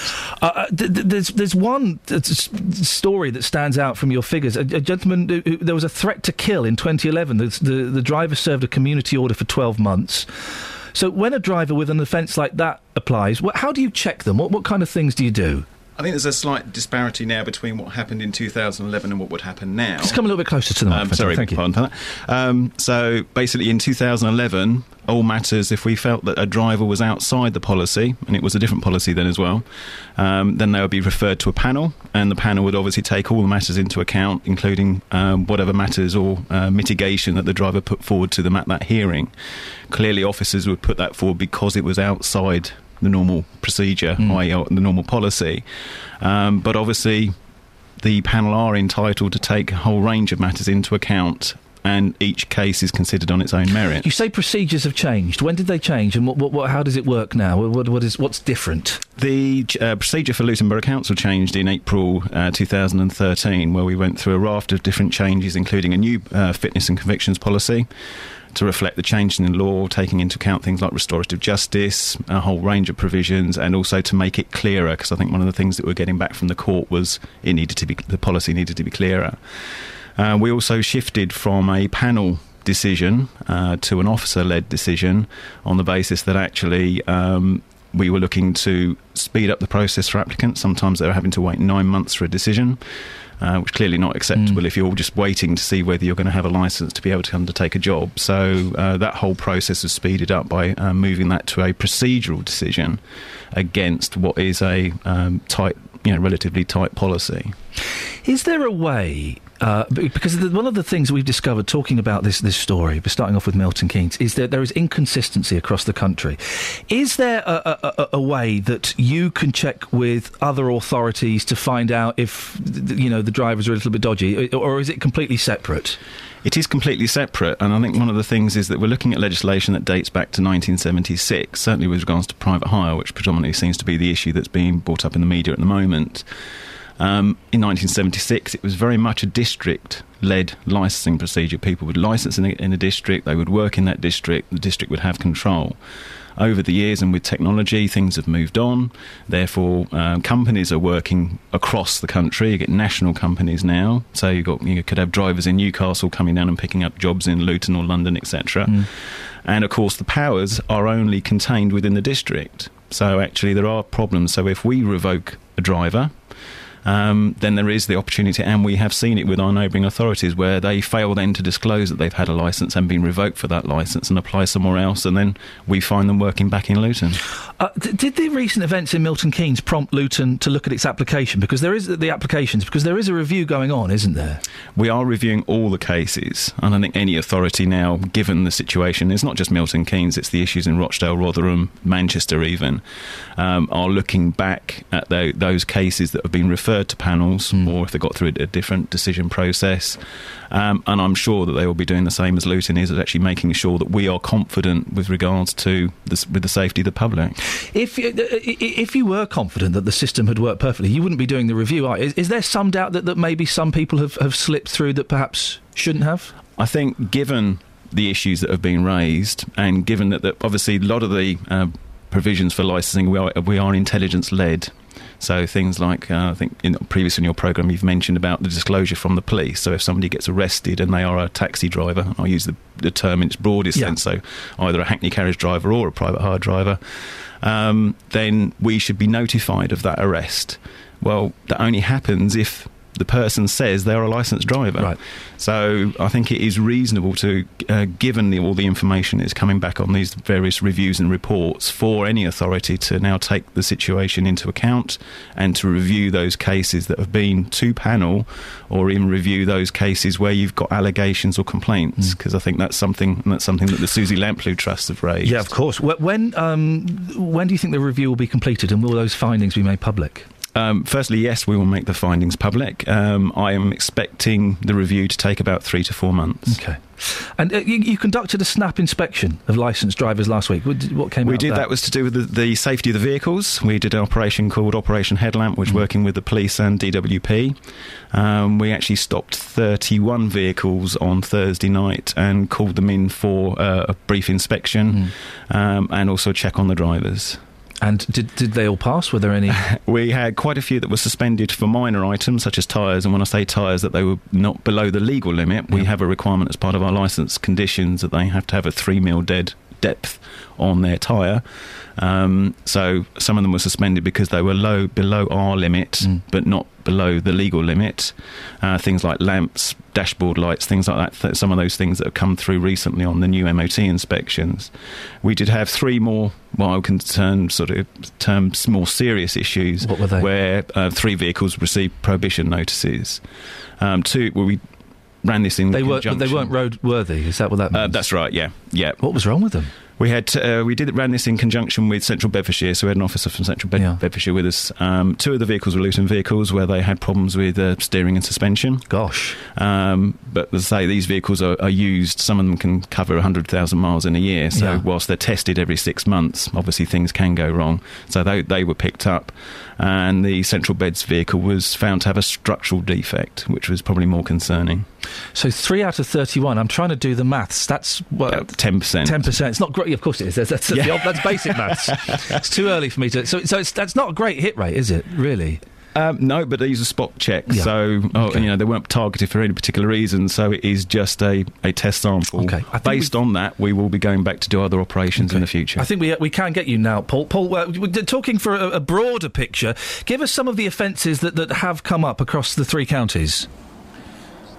Ian, it's a real mixed picture. I mean, as Tony suggests, a lot of them are driving offences. So we've seen sort of people who've not been driving with licences, or, as Tony suggested, not wearing a badge, not displaying your identification. But also the more serious ones. If you look to Milton Keynes, obviously they've had some bad cases there, but we see offences like harassment, possession of offensive weapons, blackmail, where the person in 2009 received a 15-month sentence as well. Stevenage, drug possession, using, threatening, abusive behaviour. One driver in 2008 acted falsely to suggest that he was a police officer. We've seen other ones, Central Bedfordshire, dishonesty. Someone was jailed for 9 months. And indeed, a lot of the organisations, a lot of the authorities are saying that they take dishonesty as an offence very seriously, because, of course, you are putting your faith, when you get into a taxi driver, in that individual. And a lot of the authorities make a specific reference to that in their conviction policy. They say that we take dishonesty. They treat it in some instances as seriously as had you been convicted of a violent offence. And indeed, as Tony sort of remarked, there are big discrepancies around the region to exactly what a fit and proper driver is. So you could be convicted of a sexual offence and get 10 years, and then of a violent offence get 10 years in one authority, but then of course you would then in some other authorities have to wait just 5 years before you were eligible to receive a licence, and in one authority, which is Broxbourne, you wouldn't be eligible to receive a licence full stop if you'd been convicted of an indecency offence, which of course covers sexual offences too. So a real mixed picture. Okay, Paul, we have to end it there out of time. Just Tony, one final thing. The 31 cars that were stopped, how many of those were taken off the road? I think, taken off the road. The three were basically taken off the road. The rest are allowed to continue, and I don't think. So it's not true that 18, because just Pat has texted in, and I'm just seeing this at the bottom of the script now. On Friday, this is Pat saying it was reported that 18 taxis out of 31 in Luton were taken off the road through faults. That's not correct. Not taken off the road. 3 were taken off the road. There were 18 that received suspensions, but most of those are resolved the following day once they've had their lamps, tyres, etc. resolved. Okay, brilliant. Tony, I appreciate you coming in this morning. Thank you very much indeed. 08459 455 555. Travel news for beds, cards and bugs. BBC Three Counties Radio. Long delays on the southbound M1 this morning, approaching junction 9 for Redbourne. It's all because of an accident, still blocking the outside 2 lanes we can see on the cameras and sensors. And there's a queue from junction 12 now. That's the turn for Flitwick.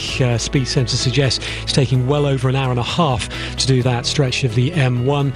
As a result, there are delays on alternative routes, including the A5. It's taking about 45 minutes to get down from, south of Milton Keynes to, should I say, south of Great Brickhill towards Markyate, on and off, slow moving down the A5. Long delays also to the east of Luton, traffic trying to head out of Luton Airport onto the A1081 and then onto the Spur Road, very slow on the sensors, and then southbound A1081 towards Luton Who is also slow moving.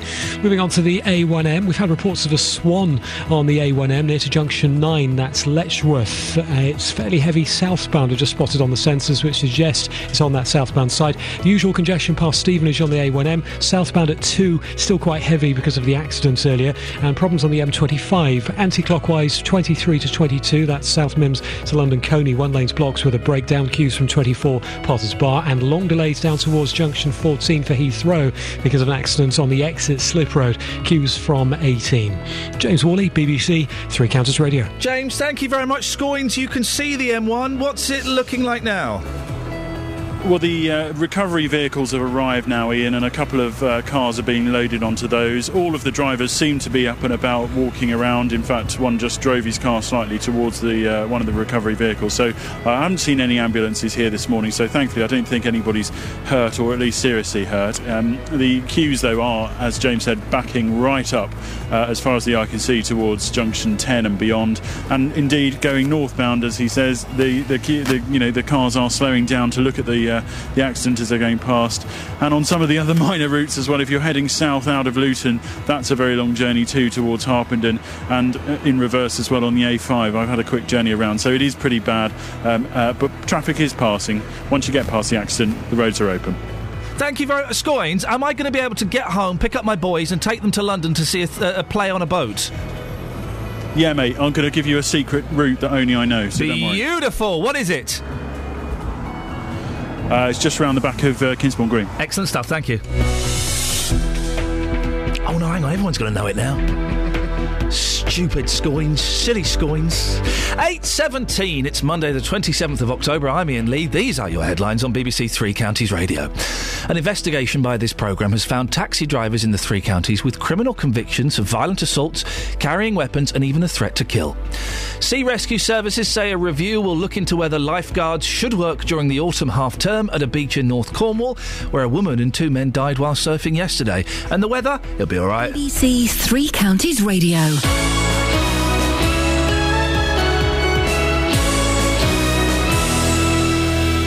I don't like it, Jonathan. Why not? What's wrong with my luxury studio? Well, have you seen the state of this floor? That's not me. No, that's not me. Look at those crumbs. That's not me. Everything's a bit weird. It sounds weird. Your screen's a little bit wobbly. I've got no idea what that's doing there. The vibe, it's dark. It's just... It's not working for me. I know. I reject it. Oh. I'm making a formal rejection of your studio. Why are you in my studio? My luxury studio? We were trying to find if you had any food. No, my studio was all... It was all weird this morning. It was all phasing. It sounded like some kind of 70s prog rock record. So we abandoned that and we came in here. Oh, well, welcome. Welcome. But you don't want to come back? I hope they get it fixed. Oh, God. And so do you. I know what you're like when someone's been sleeping in your bed, yeah, Daddy well, Bear. I will have to come in here and give the whole place a little flick round with the dust.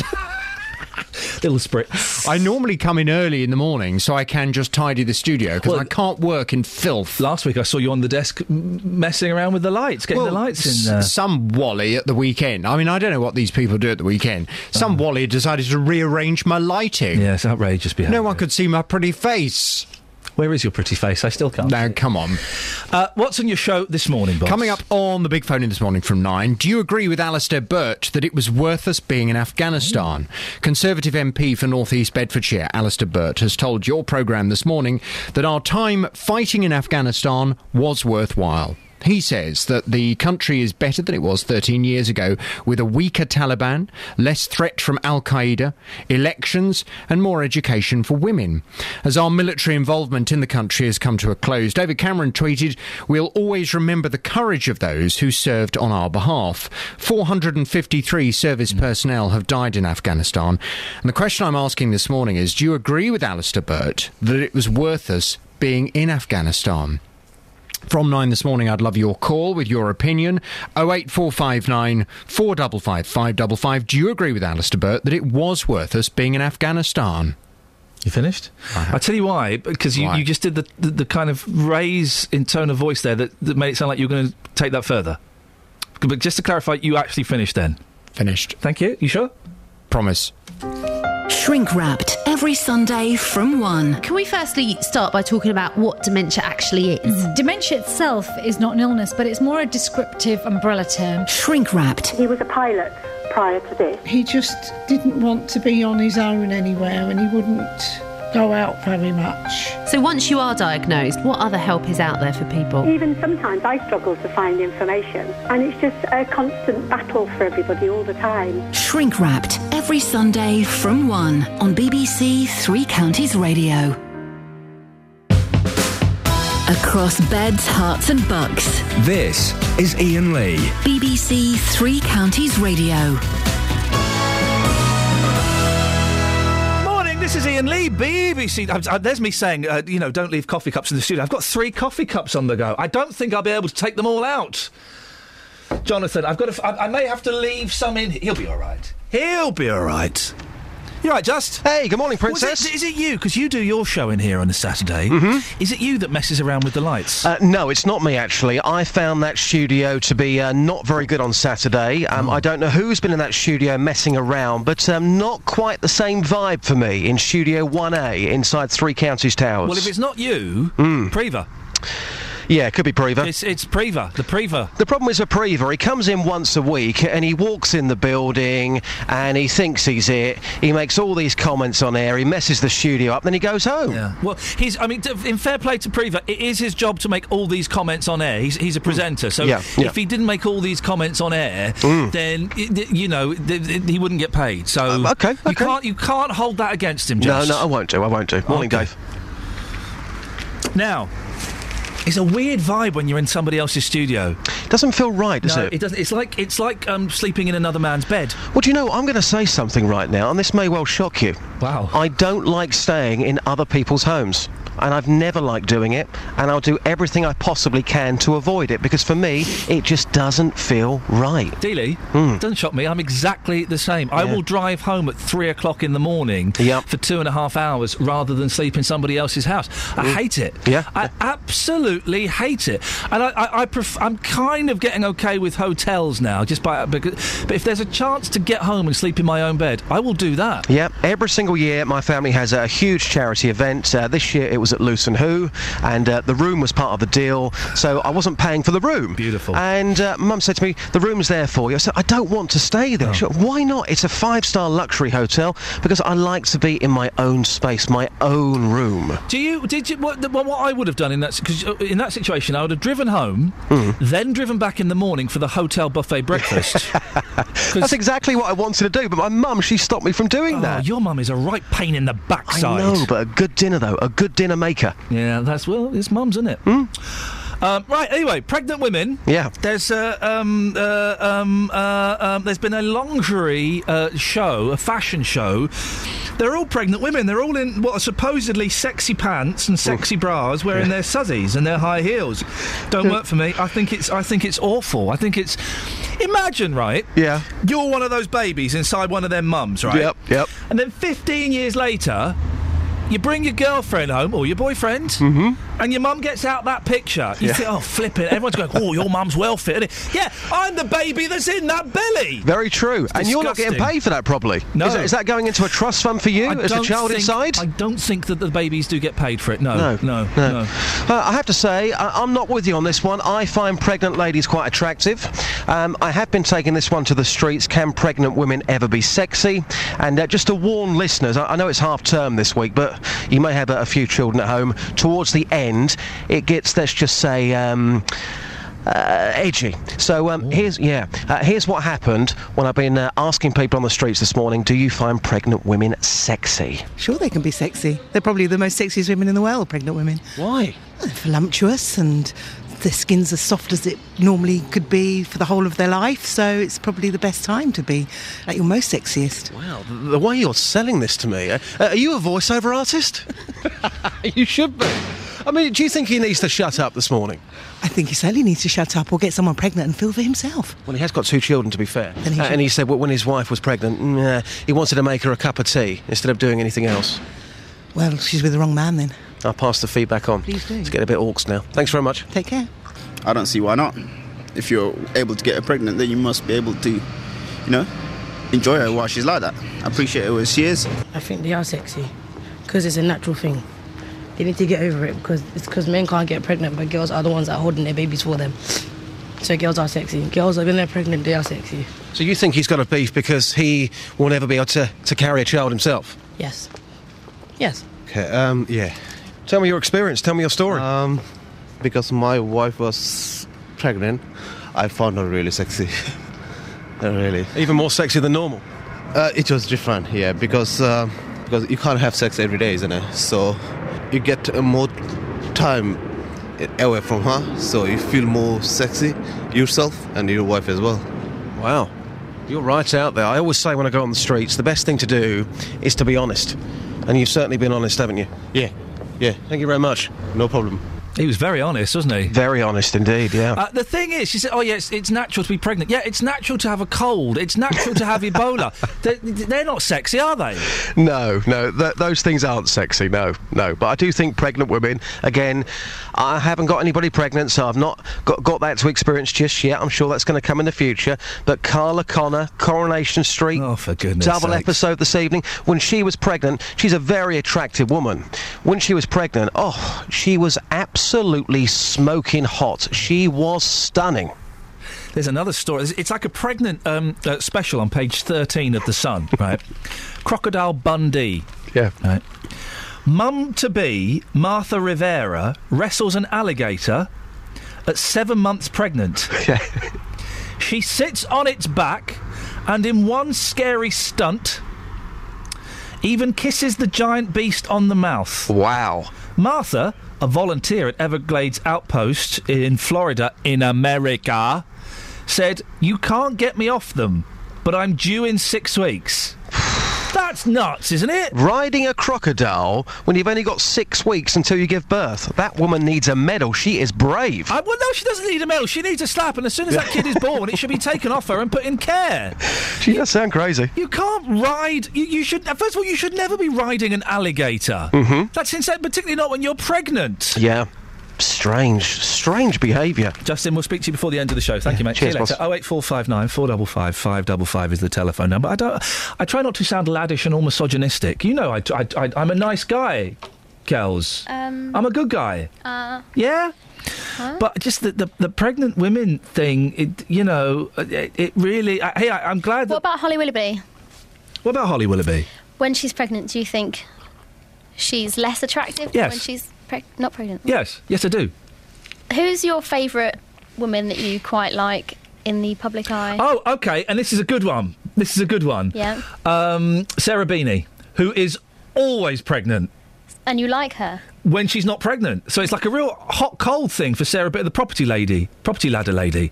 When she's pregnant, when she's not pregnant, ooh. Why? What's the difference? Well, one is she's got a baby in her, and the other, she doesn't. You know what pregnant means, yeah? Yeah. Oh, blimey. Travel news for beds, cards and bugs. BBC Three Counties Radio.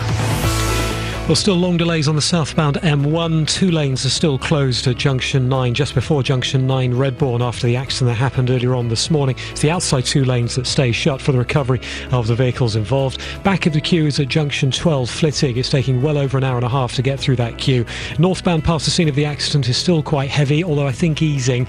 Long delays on alternative routes, including the A5. On and off southbound slow from Hockliffe down through Dunstable and Markyate. The east of Luton is especially badly affected. Heading out of Luton Airport on the A1081, that's barely moving down towards the M1, although the slip road onto the spur road is now open. It was closed earlier on this morning.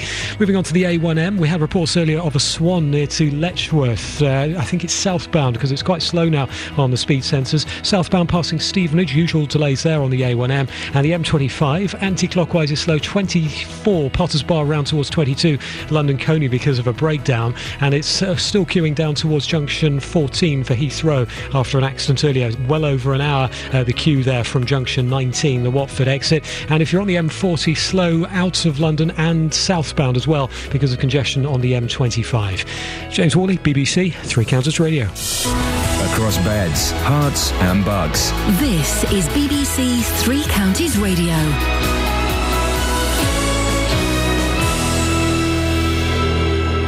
With the headlines at 8:30, I'm Barry Caffrey. A Freedom of Information request by BBC Three Counties Radio has revealed taxi drivers with serious criminal convictions have been granted licences in Beds, Hearts and Bucks.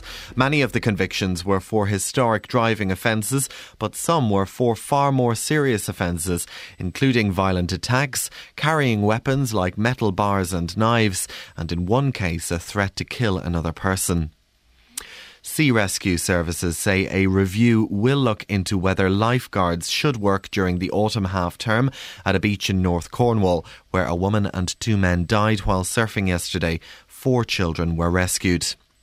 The Ukrainian President Petro Poroshenko will begin negotiations today to try to form a new coalition government. Pro-Western parties dominated the country's first parliamentary election since his predecessor was overthrown. And the weather, a fine and dry day ahead with plenty of sunshine and highs of 18 Celsius. That's 64 Fahrenheit. Three Counties Sports. BBC Three Counties Radio. Manchester United manager Louis van Gaal says he's not pleased with the 1-1 draw against Chelsea, despite seeing his side equalise in stoppage time. Robin van Persie levelled for the home side after Didier Drogba opened the scoring with a second-half header. Tottenham manager Mauricio Pochettino says his players have not got the right mentality after losing 2-1 at home to Newcastle. The defeat is Tottenham's third at home in the league so far this season, and Pochettino bemoaned his side's lack of concentration in the defeat to Alan Pardew's side. You need to play 95 minutes, focus, and it was crazy. In the beginning, the second half, concede the goal, how we concede. It's a very, very, very, very disappointing, very difficult to accept. Elsewhere, Burnley are still without a league win this season after losing 3-1 at home to Everton. On Saturday, Luton scored late on to win 1-0 against Northampton at Kenilworth Road. The win puts Luton top of League 2, but striker Luke Gutteridge said they won't get carried away. It's brilliant for the football club, and it's brilliant for the fans, but as players, and I'm sure the manager now said, means absolutely nothing at the moment. We're in October. In rugby, England head coach Stuart Lancaster has added Exeter trio Dave Ewers, Henry Slade and Thomas Waldrom, as well as 6 others to his squad for the upcoming autumn internationals. Meanwhile, there were wins for Harlequins, Leinster, Racing Metro and Clermont Auvergne in the European Rugby Champions Cup yesterday. In tennis, Andy Murray's quest to reach the end of season World Tour finals has received a boost after he beat Tommy Robredo in 3 sets to win the Valencia Open. Murray is now 5th in the standings with 9th, good enough to qualify. BBC Three Counties Radio News and Sport. I'll be back with a full bulletin at 9. Call 08459 455 555. BBC Three Counties Radio. Morning. Iain Lee, BBC Three Counties Radio. Catherine Boyle's not here. Kelly's here. Hello. Claire's here. Claire, speak. Hello. There we go, you see? You have to tell her, otherwise she doesn't do it. I know. You have to tell her to get up and come into work as well. Sorry, what? No, not saying anything. What are we talking about this morning, Carlos? Pregnant women, you don't think they're sexy. Correct. Aliens, you think they're sexy and real. Yeah. Well, who knows? Who knows how sexy aliens are? They could be very sexy. We just don't know. But they definitely exist. We could be the aliens. Sorry? We could be the aliens. Well, no, we're not. We're humans, mate. Yeah, but to other people. Well, no, to other people, we're still people. To other planets. Yeah, well, we would be. So, and we're real. Exactly. So your point is? I don't know. Okay. Sometimes I just like to say things. 08459 455 555. Isn't it weird?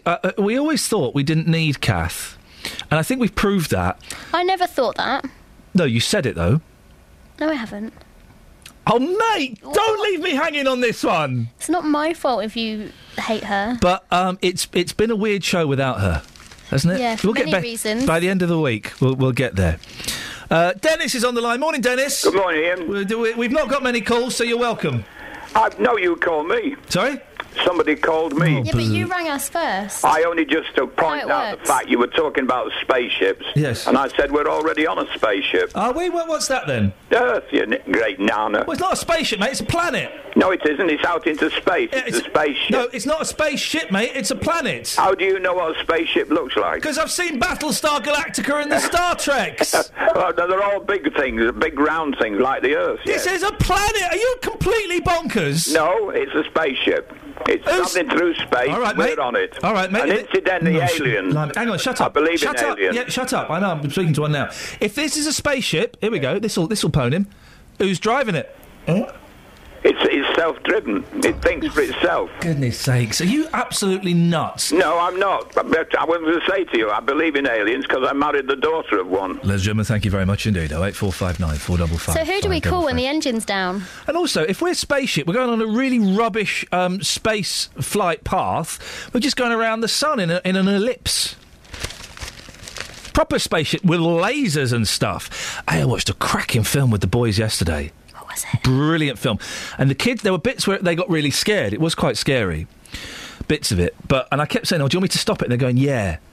And I was enjoying it so much, I was like, let's just get past this scary bit and then we'll see. Wreck-It Ralph. Have you seen Wreck-It Ralph? No. Oh, mate, it's brilliant. It's a computer game. But like an old-fashioned computer game from the 80s, caught up in a 21st century world. That sounds actually good. What is it? A kids' film? Yeah, but I thoroughly recommend. I always get because it's all about the like 80s video games, which is my world. You still there, Dennis? Oh, we are a spaceship. Turns out we're in the engine room of the spaceship. But yeah, it's for kids. But I loved it. It was brilliant. That's good. Okay, we got literally no calls. I could, Clarion Later Buzzard could come on. No, we're not that desperate. Let me know if we got any texts or anything like that. Let me know. Until then, I'll just talk, shall I? Yeah. Fine. Hey, here's how we beat dementia. Last week, it was being good with words and eating walnuts. All right? This week, cup of cocoa. Oh, for goodness sakes, the Daily Express. How dare you put this stuff on the front page? It's obviously guff. How to beat memory loss. New study proves cup of cocoa can boost the brain. Drinking a hot cup of cocoa at bedtime could be the key to beating memory loss. Could it? Really? I suspect not, guys. Health-boosting flavanols. Ah, the old health-boosting flavanols, eh? From the cocoa bean have been found to give 60-year-olds the memory of a 30-year-old. What on earth does that mean? What is the memory of a 30-year-old? Experts say this is the first direct evidence that memory loss can be dramatically improved by a simple change of diet. It means, and here's the bullshine claim, guys. Here's where we enter the realms of nonsense. It means that people settling down with a cup of cocoa as the winter nights draw in could be helping stave off devastating dementia. They could be helping to stave off devastating dementia. I'm allergic to hot chocolate. I thought you were going to say dementia. No, well, I think we're all allergic to dementia in many, many ways. It will happen to many of us. But hot chocolate, I'm allergic to it. Are you allergic to cold chocolate? Nope. Chocolate milkshakes? It makes me feel queer. It does make me feel a bit queer, the old... I remember once downing a pint of Mars milk. Oh, flippin' heck, I feel terrible afterwards. I wonder what it is in there that you're allergic to. Maybe the chocolate. But you can have chocolate normally. I can have chocolate normally, yeah. So obviously the chocolate, when it's mixed with a liquid, has an effect on it. I once had an allergic reaction to mouthwash. And what happened? I looked like a balloon for a bit. Really? Yeah. Hey, that fella died, didn't he? Which one? Jack Bruce. Yeah. You don't know who Jack Bruce is? I know that he was 71. How can you know the age of the man who died but not know who the man was? Just read, no, he was a bassist in something. Oh, man alive. I've forgotten what it was. I bet we haven't got any of his music. Hang on a second. What was he in again? Let me have a little look. C-R-E-A-M. Oh, Cram? Yeah, it was the bassist in Steve Cram. Oh, Cream. Cream. We ain't got none, unfortunately. There's a surprise. I could get you some if you really want some. Yeah, we got 20 minutes to fill.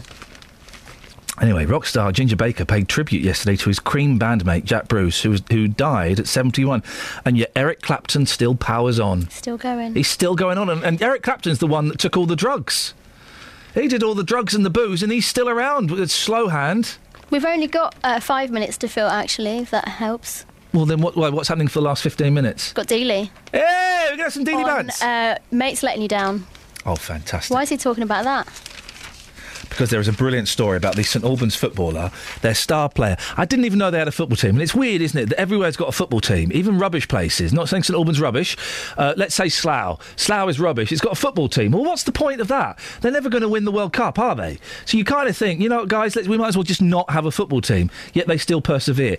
Anyway, the star player from the St Albans football team gets £500 a week, plus goal bonus. I wouldn't mind. I'd do that for football. Sorry? I said goal bonus. Although I'm sure he does enjoy it when he gets a goal. But I would play football for £500 a week. He was going to play this FA Cup match, and he didn't, because his girlfriend had bought him tickets to go to Spain, I think it was, to see another football match. And he sent them a text saying, yeah, sorry guys, won't be able to come, I'm at another football match. Ouch. That's gonna hurt, isn't it? There's a fella in the papers. Sorry? What? There's a fella in the... Hello? No, it's Iain. Doing the radio show, Claire. What's your beef? I said I'm doing the radio show. Sorry? She says sorry. I would love to watch you play football. I'd be flipping brilliant at football. The football would look like a ping pong ball to you. Wouldn't it look like a football? No, it wouldn't. You're really up there. Revealed how England plotted to kidnap Nessie. The Loch Ness Monster doesn't exist. We know that. That's a fact, OK? That's a made-up story to get people to go to a really boring part of a really boring country, OK? That's what that's for. Really cold, inhospitable place that is Scotland. Imagine the most coldest, most inhospitablest place of a really cold, inhospitable country. That's Loch Ness within Scotland, OK? 08459 455 555. Of all the tales about the Loch Ness Monster, it must be one of the most unlikely. An English plot to kidnap the beast and display its carcass in London. People were so dumb in the olden days. But back in the 1930s, the Scots feared that such a thing was all too possible, according to newly revealed papers, and fought to ensure she stayed north. She doesn't exist! It's not real! It's a bit of wood! At best! If it did exist... Goal bonus. It would be dead by now, right? Well, how do you know? Just imagining. Well, no, it didn't exist. No, you're playing into the Scotch hands. It didn't exist ever. So there's no thing about it would be dead, it didn't exist. Goal bonus. The Scottish office opened... There's a Scottish office? Just one? The Scottish Office opened a file on Nessie in December 1933 after being bombarded with inquiries from the press following several sightings that year. And similar files have also been found at the Natural History Museum in London, with the contents describing Scotland's fears that Nessie should not be allowed to find its last resting place in England. It's not real! It's not real! It's a myth! It's not even a myth. It was made up by the Scottish Tourist Board. Because they had nothing better to do, because it's Scotland and the Edinburgh Festival hadn't been invented at that point. So they needed to invent something. They were thinking, OK, we're not going to have the Edinburgh Festival for another 50 years. So what we're going to do is, what we're going to do is we're going to invent a monster. You could do Skyrish. Oh, man! Travel news for beds, cards and bugs. BBC Three Counties Radio. Where is he? I don't know. Oh. I think he's doing BBC Kent. He puts them before us. How rude. So no. What do we do? It's important travel this time because the M1 is completely knackered. So I think we allow him to overrun with Kent. OK. And then as soon as he dials in, we can go to him. Okay. Or we can go to lovely Georgina on weather first. Well, no, now you're messing with the formula, mate, because I've got to do the... Here he comes! Here he is. James, over to you, brother. Thanks, Ian. The M1 still down to 2 lanes southbound, approaching junction 9 Redbourne, all because of the accident that happened earlier on this morning. Recovery work continues. There's a long queue from junction 12, taking well over an hour and a half, our speed sensor suggests, on the southbound M1 this morning. In fact, I'd say almost 2 hours now from just south of junction 13. If you're heading onto the A5 as a result, or to try and avoid those queues, well, that's really slow. Looking at the speed sensors from south of north of Dunstable all the way down past Markyate towards the M1 at junction 9. Delays away from Luton Airport on the A81 onto the Spur Road, and if you're heading onto the M25 this morning, well, anti-clockwise long queues from junction 18 all the way down to 14, the Heathrow exit, because of an accident earlier. That's causing queues on the M40, especially southbound.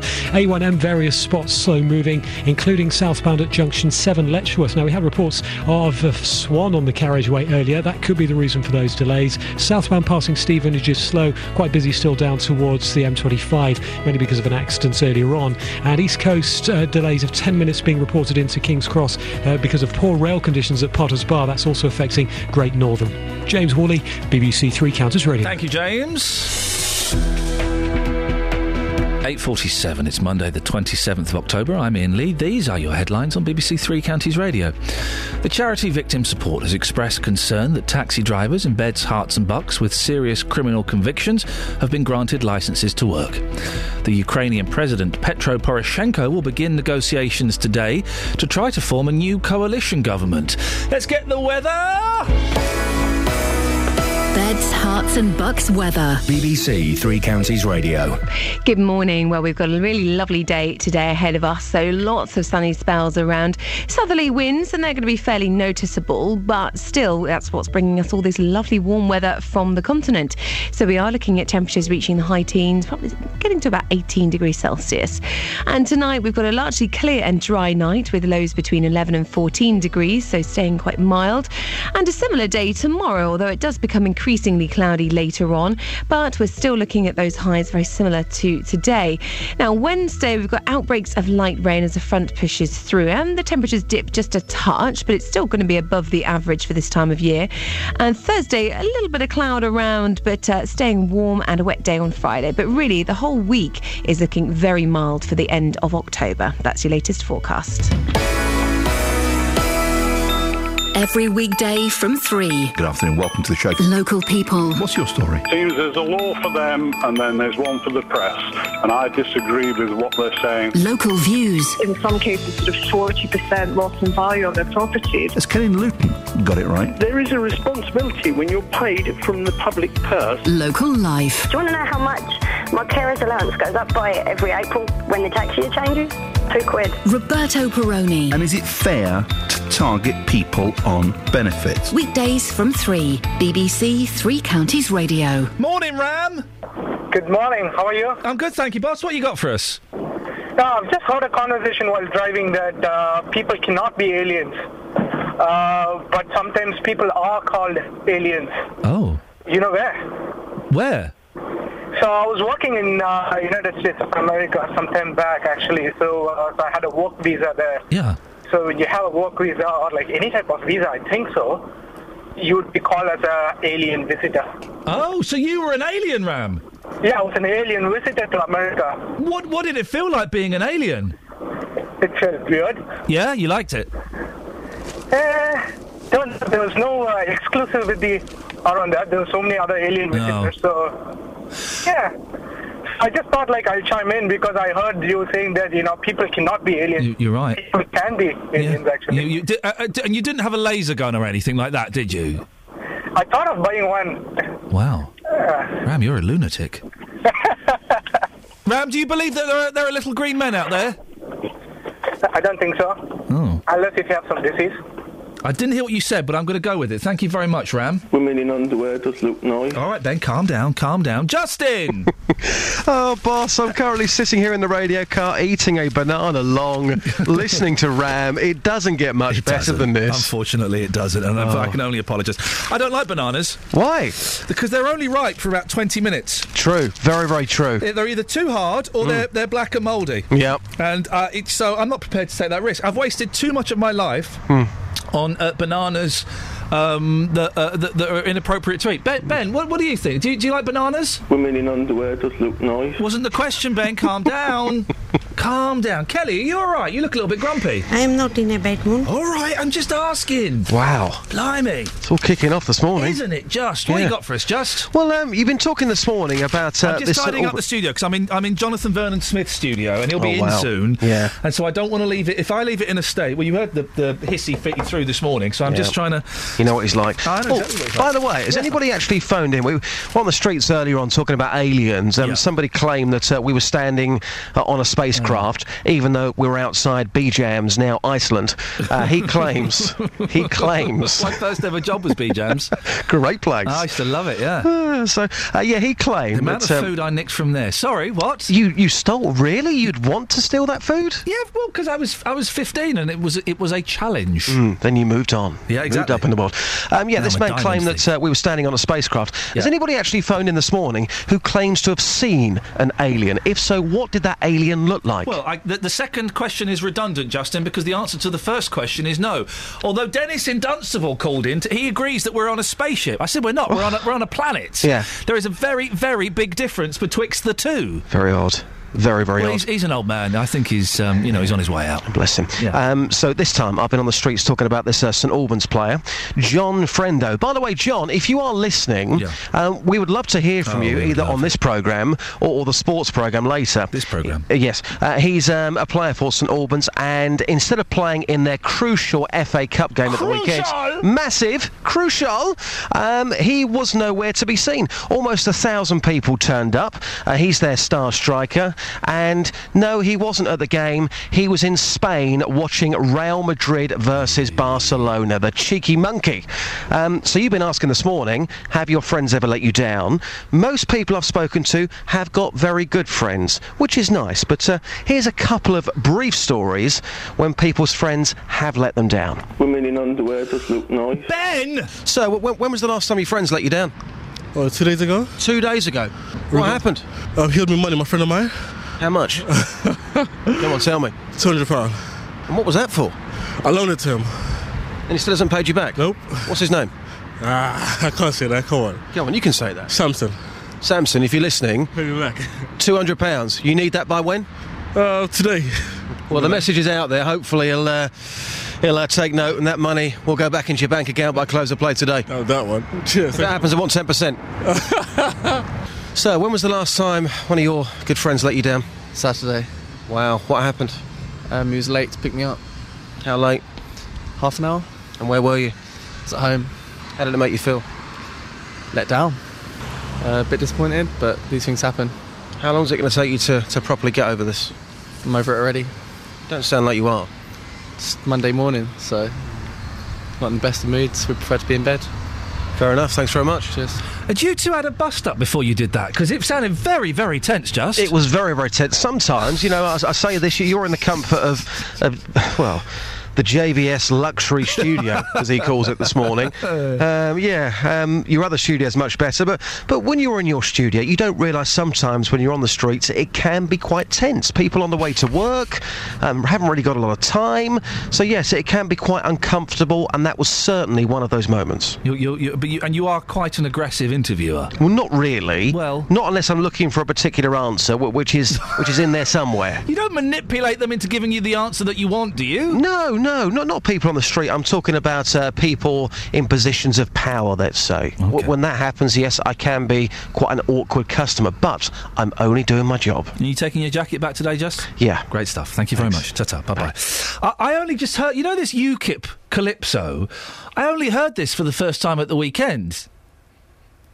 It's not as bad as I thought it was going to be. I mean, it was rubbish. Yeah. Kels, have you heard the UKIP Calypso? Sorry, hello? Have you heard the UKIP? I only heard it at the weekend. Oh, the song? No, I haven't. No, it's not as bad as I thought it was going to be. He's not like doing a chalky voice, is he? You know, the Jim Davidson chalky. It's kind of... I mean, it's rubbish. And, the steel drums, they're obviously done by a Bon Tempi or something. But I was expecting it to be a full-on... I nearly did the voice myself then. But it's just got a slight Caribbean lilt to it. I mean, it's rubbish. It's not particularly offensive or anything. Number 44 in the hit parade. Is it? Yeah, it is. Hey, if they could do it, we could probably do one. We could probably get a song in the charts. I've already got one. Go on. You know the words. Oh, yeah. It's Christmas time. La, la, la, la, la. Hey, it nearly is Christmas time. It really, la, la, la, la, la. It's less than 2 months now till Christmas Eve. It's less than 2 months till Christmas. What am I talking about? It's the 27th. There's some people out there who have already bought Christmas presents. What? What? I've already bought Christmas presents. Your mic's there over there. Oh. Yeah, that amplifies your voice. I've bought 4. But why? Because it's only 2 paydays till Christmas. Hey. So I'm just really clever. You'll obviously have to dock your pay for coming in late. I can't really hear you. Today, that's okay. I'm saying wonderful things about you. Oh, that's good. Yeah, Thank we're going to you. dock your pay because you came in late today. That's, I like what you're doing. You're smiling, so Yeah. it looks like you're saying something nice. But actually, I'm being horrific.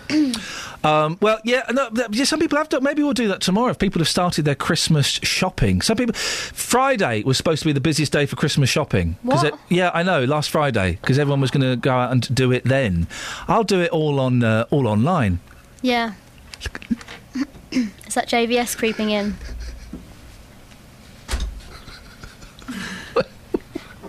You trying to sneak in quietly? You didn't have to mention it. Well, no, I had to. Magic of radio. I had to mention what that big stomping noise was. It was you sneaking in all quietly. You haven't seen me. That's the weirdest walk. It doesn't make him any more silent either. Oh, dear him. Anyway, the UKIP tune is at number 44 in the hit parade. He's doing it. What are you doing now? I've got lots of stuff. Listen, just bring it in. Make as much noise as... Why does he have to bend down and walk? I don't understand. I mean, do you want to take over? People can't see him anyway. How do you want to do this? I don't know. How do you want to do it? Because we've got so much to do. Do you want the paper? Do you want me to keep the papers in here, or should I take them upstairs? No, I don't want those. Well, then let's have a... You're going to... I'll move the papers over here. You having this clear up now on air? Just to clarify, Iain is presenting in Jonathan's studio this morning due to technical problems, and now they're going to try and swap over live on air. Right, I'm going to log out of here. Oh, because I don't want you... Who's pressing the buttons up to 9? Oh, well, I don't... now I've gone deaf. Have you? Yeah, you've just made me go deaf. Oh. That's better, thank you. Oh. BBC Three Counties Radio, first for news. This is, I believe, what they call a handover. We are doing a handover. You could go to travel. Ooh, is he there this time? Yeah. Okay, well, let's do that then. I don't think anyone's noticed. Travel news for beds, cards and bugs. BBC Three Counties Radio. Long delays on the southbound M1 this morning approaching junction 9 Redbourne. It's because of the accident that happened earlier this morning. The outside two lanes stay closed for recovery, and there's a long queue from before junction 12. That's the Toddington and Flitwick exit. It's taking well over an hour and a half to do that stretch of the M1. Nearly 2 hours, our speed sensors suggest. And alternative routes also bearing the brunt. The A5 on and off, slow southbound from Hockcliffe down to Markyate. Delays east of Luton on the A1081 heading out of Luton Airport to the M1, and also delays down to Harpenden on that southbound A1081 with drivers avoiding the motorway. Southbound A1 towards Blackcat is slow. A1M southbound is slow towards Letchworth at junction 10, we've seen on the speed sensors. Just getting word of an accident in Ware on Hollycross Road between Woodbury Hill and Capel Lane, we're told. And on the M25, anti-clockwise is slow, 19 Watford down towards 15 for the M4 because of an accident earlier. James Worley, BBC Three Counties Radio. James, thank you very much. OK, we're going to make this work as best as we can. So, no, I'm going to press this. There we go. I'm going to thank my team. I'm going to thank Claire and Kelly and Justin. Mate. Sorry. We'll be back. Am I on now? Oh, for crying out loud, you absolute plum, Jonathan. Local and vocal across beds, hearts and bucks. This is BBC Three Counties Radio. Thank you, Iain. Good morning. Welcome to the JVS show. Do I ride the fader here? You don't need to. It's all set. My luxury desk does it for me. Welcome to the JVS show. I'm Jonathan Vernon Smith. Coming up on this morning's big phone-in. No, you've got a button to press. Sorry. Do you agree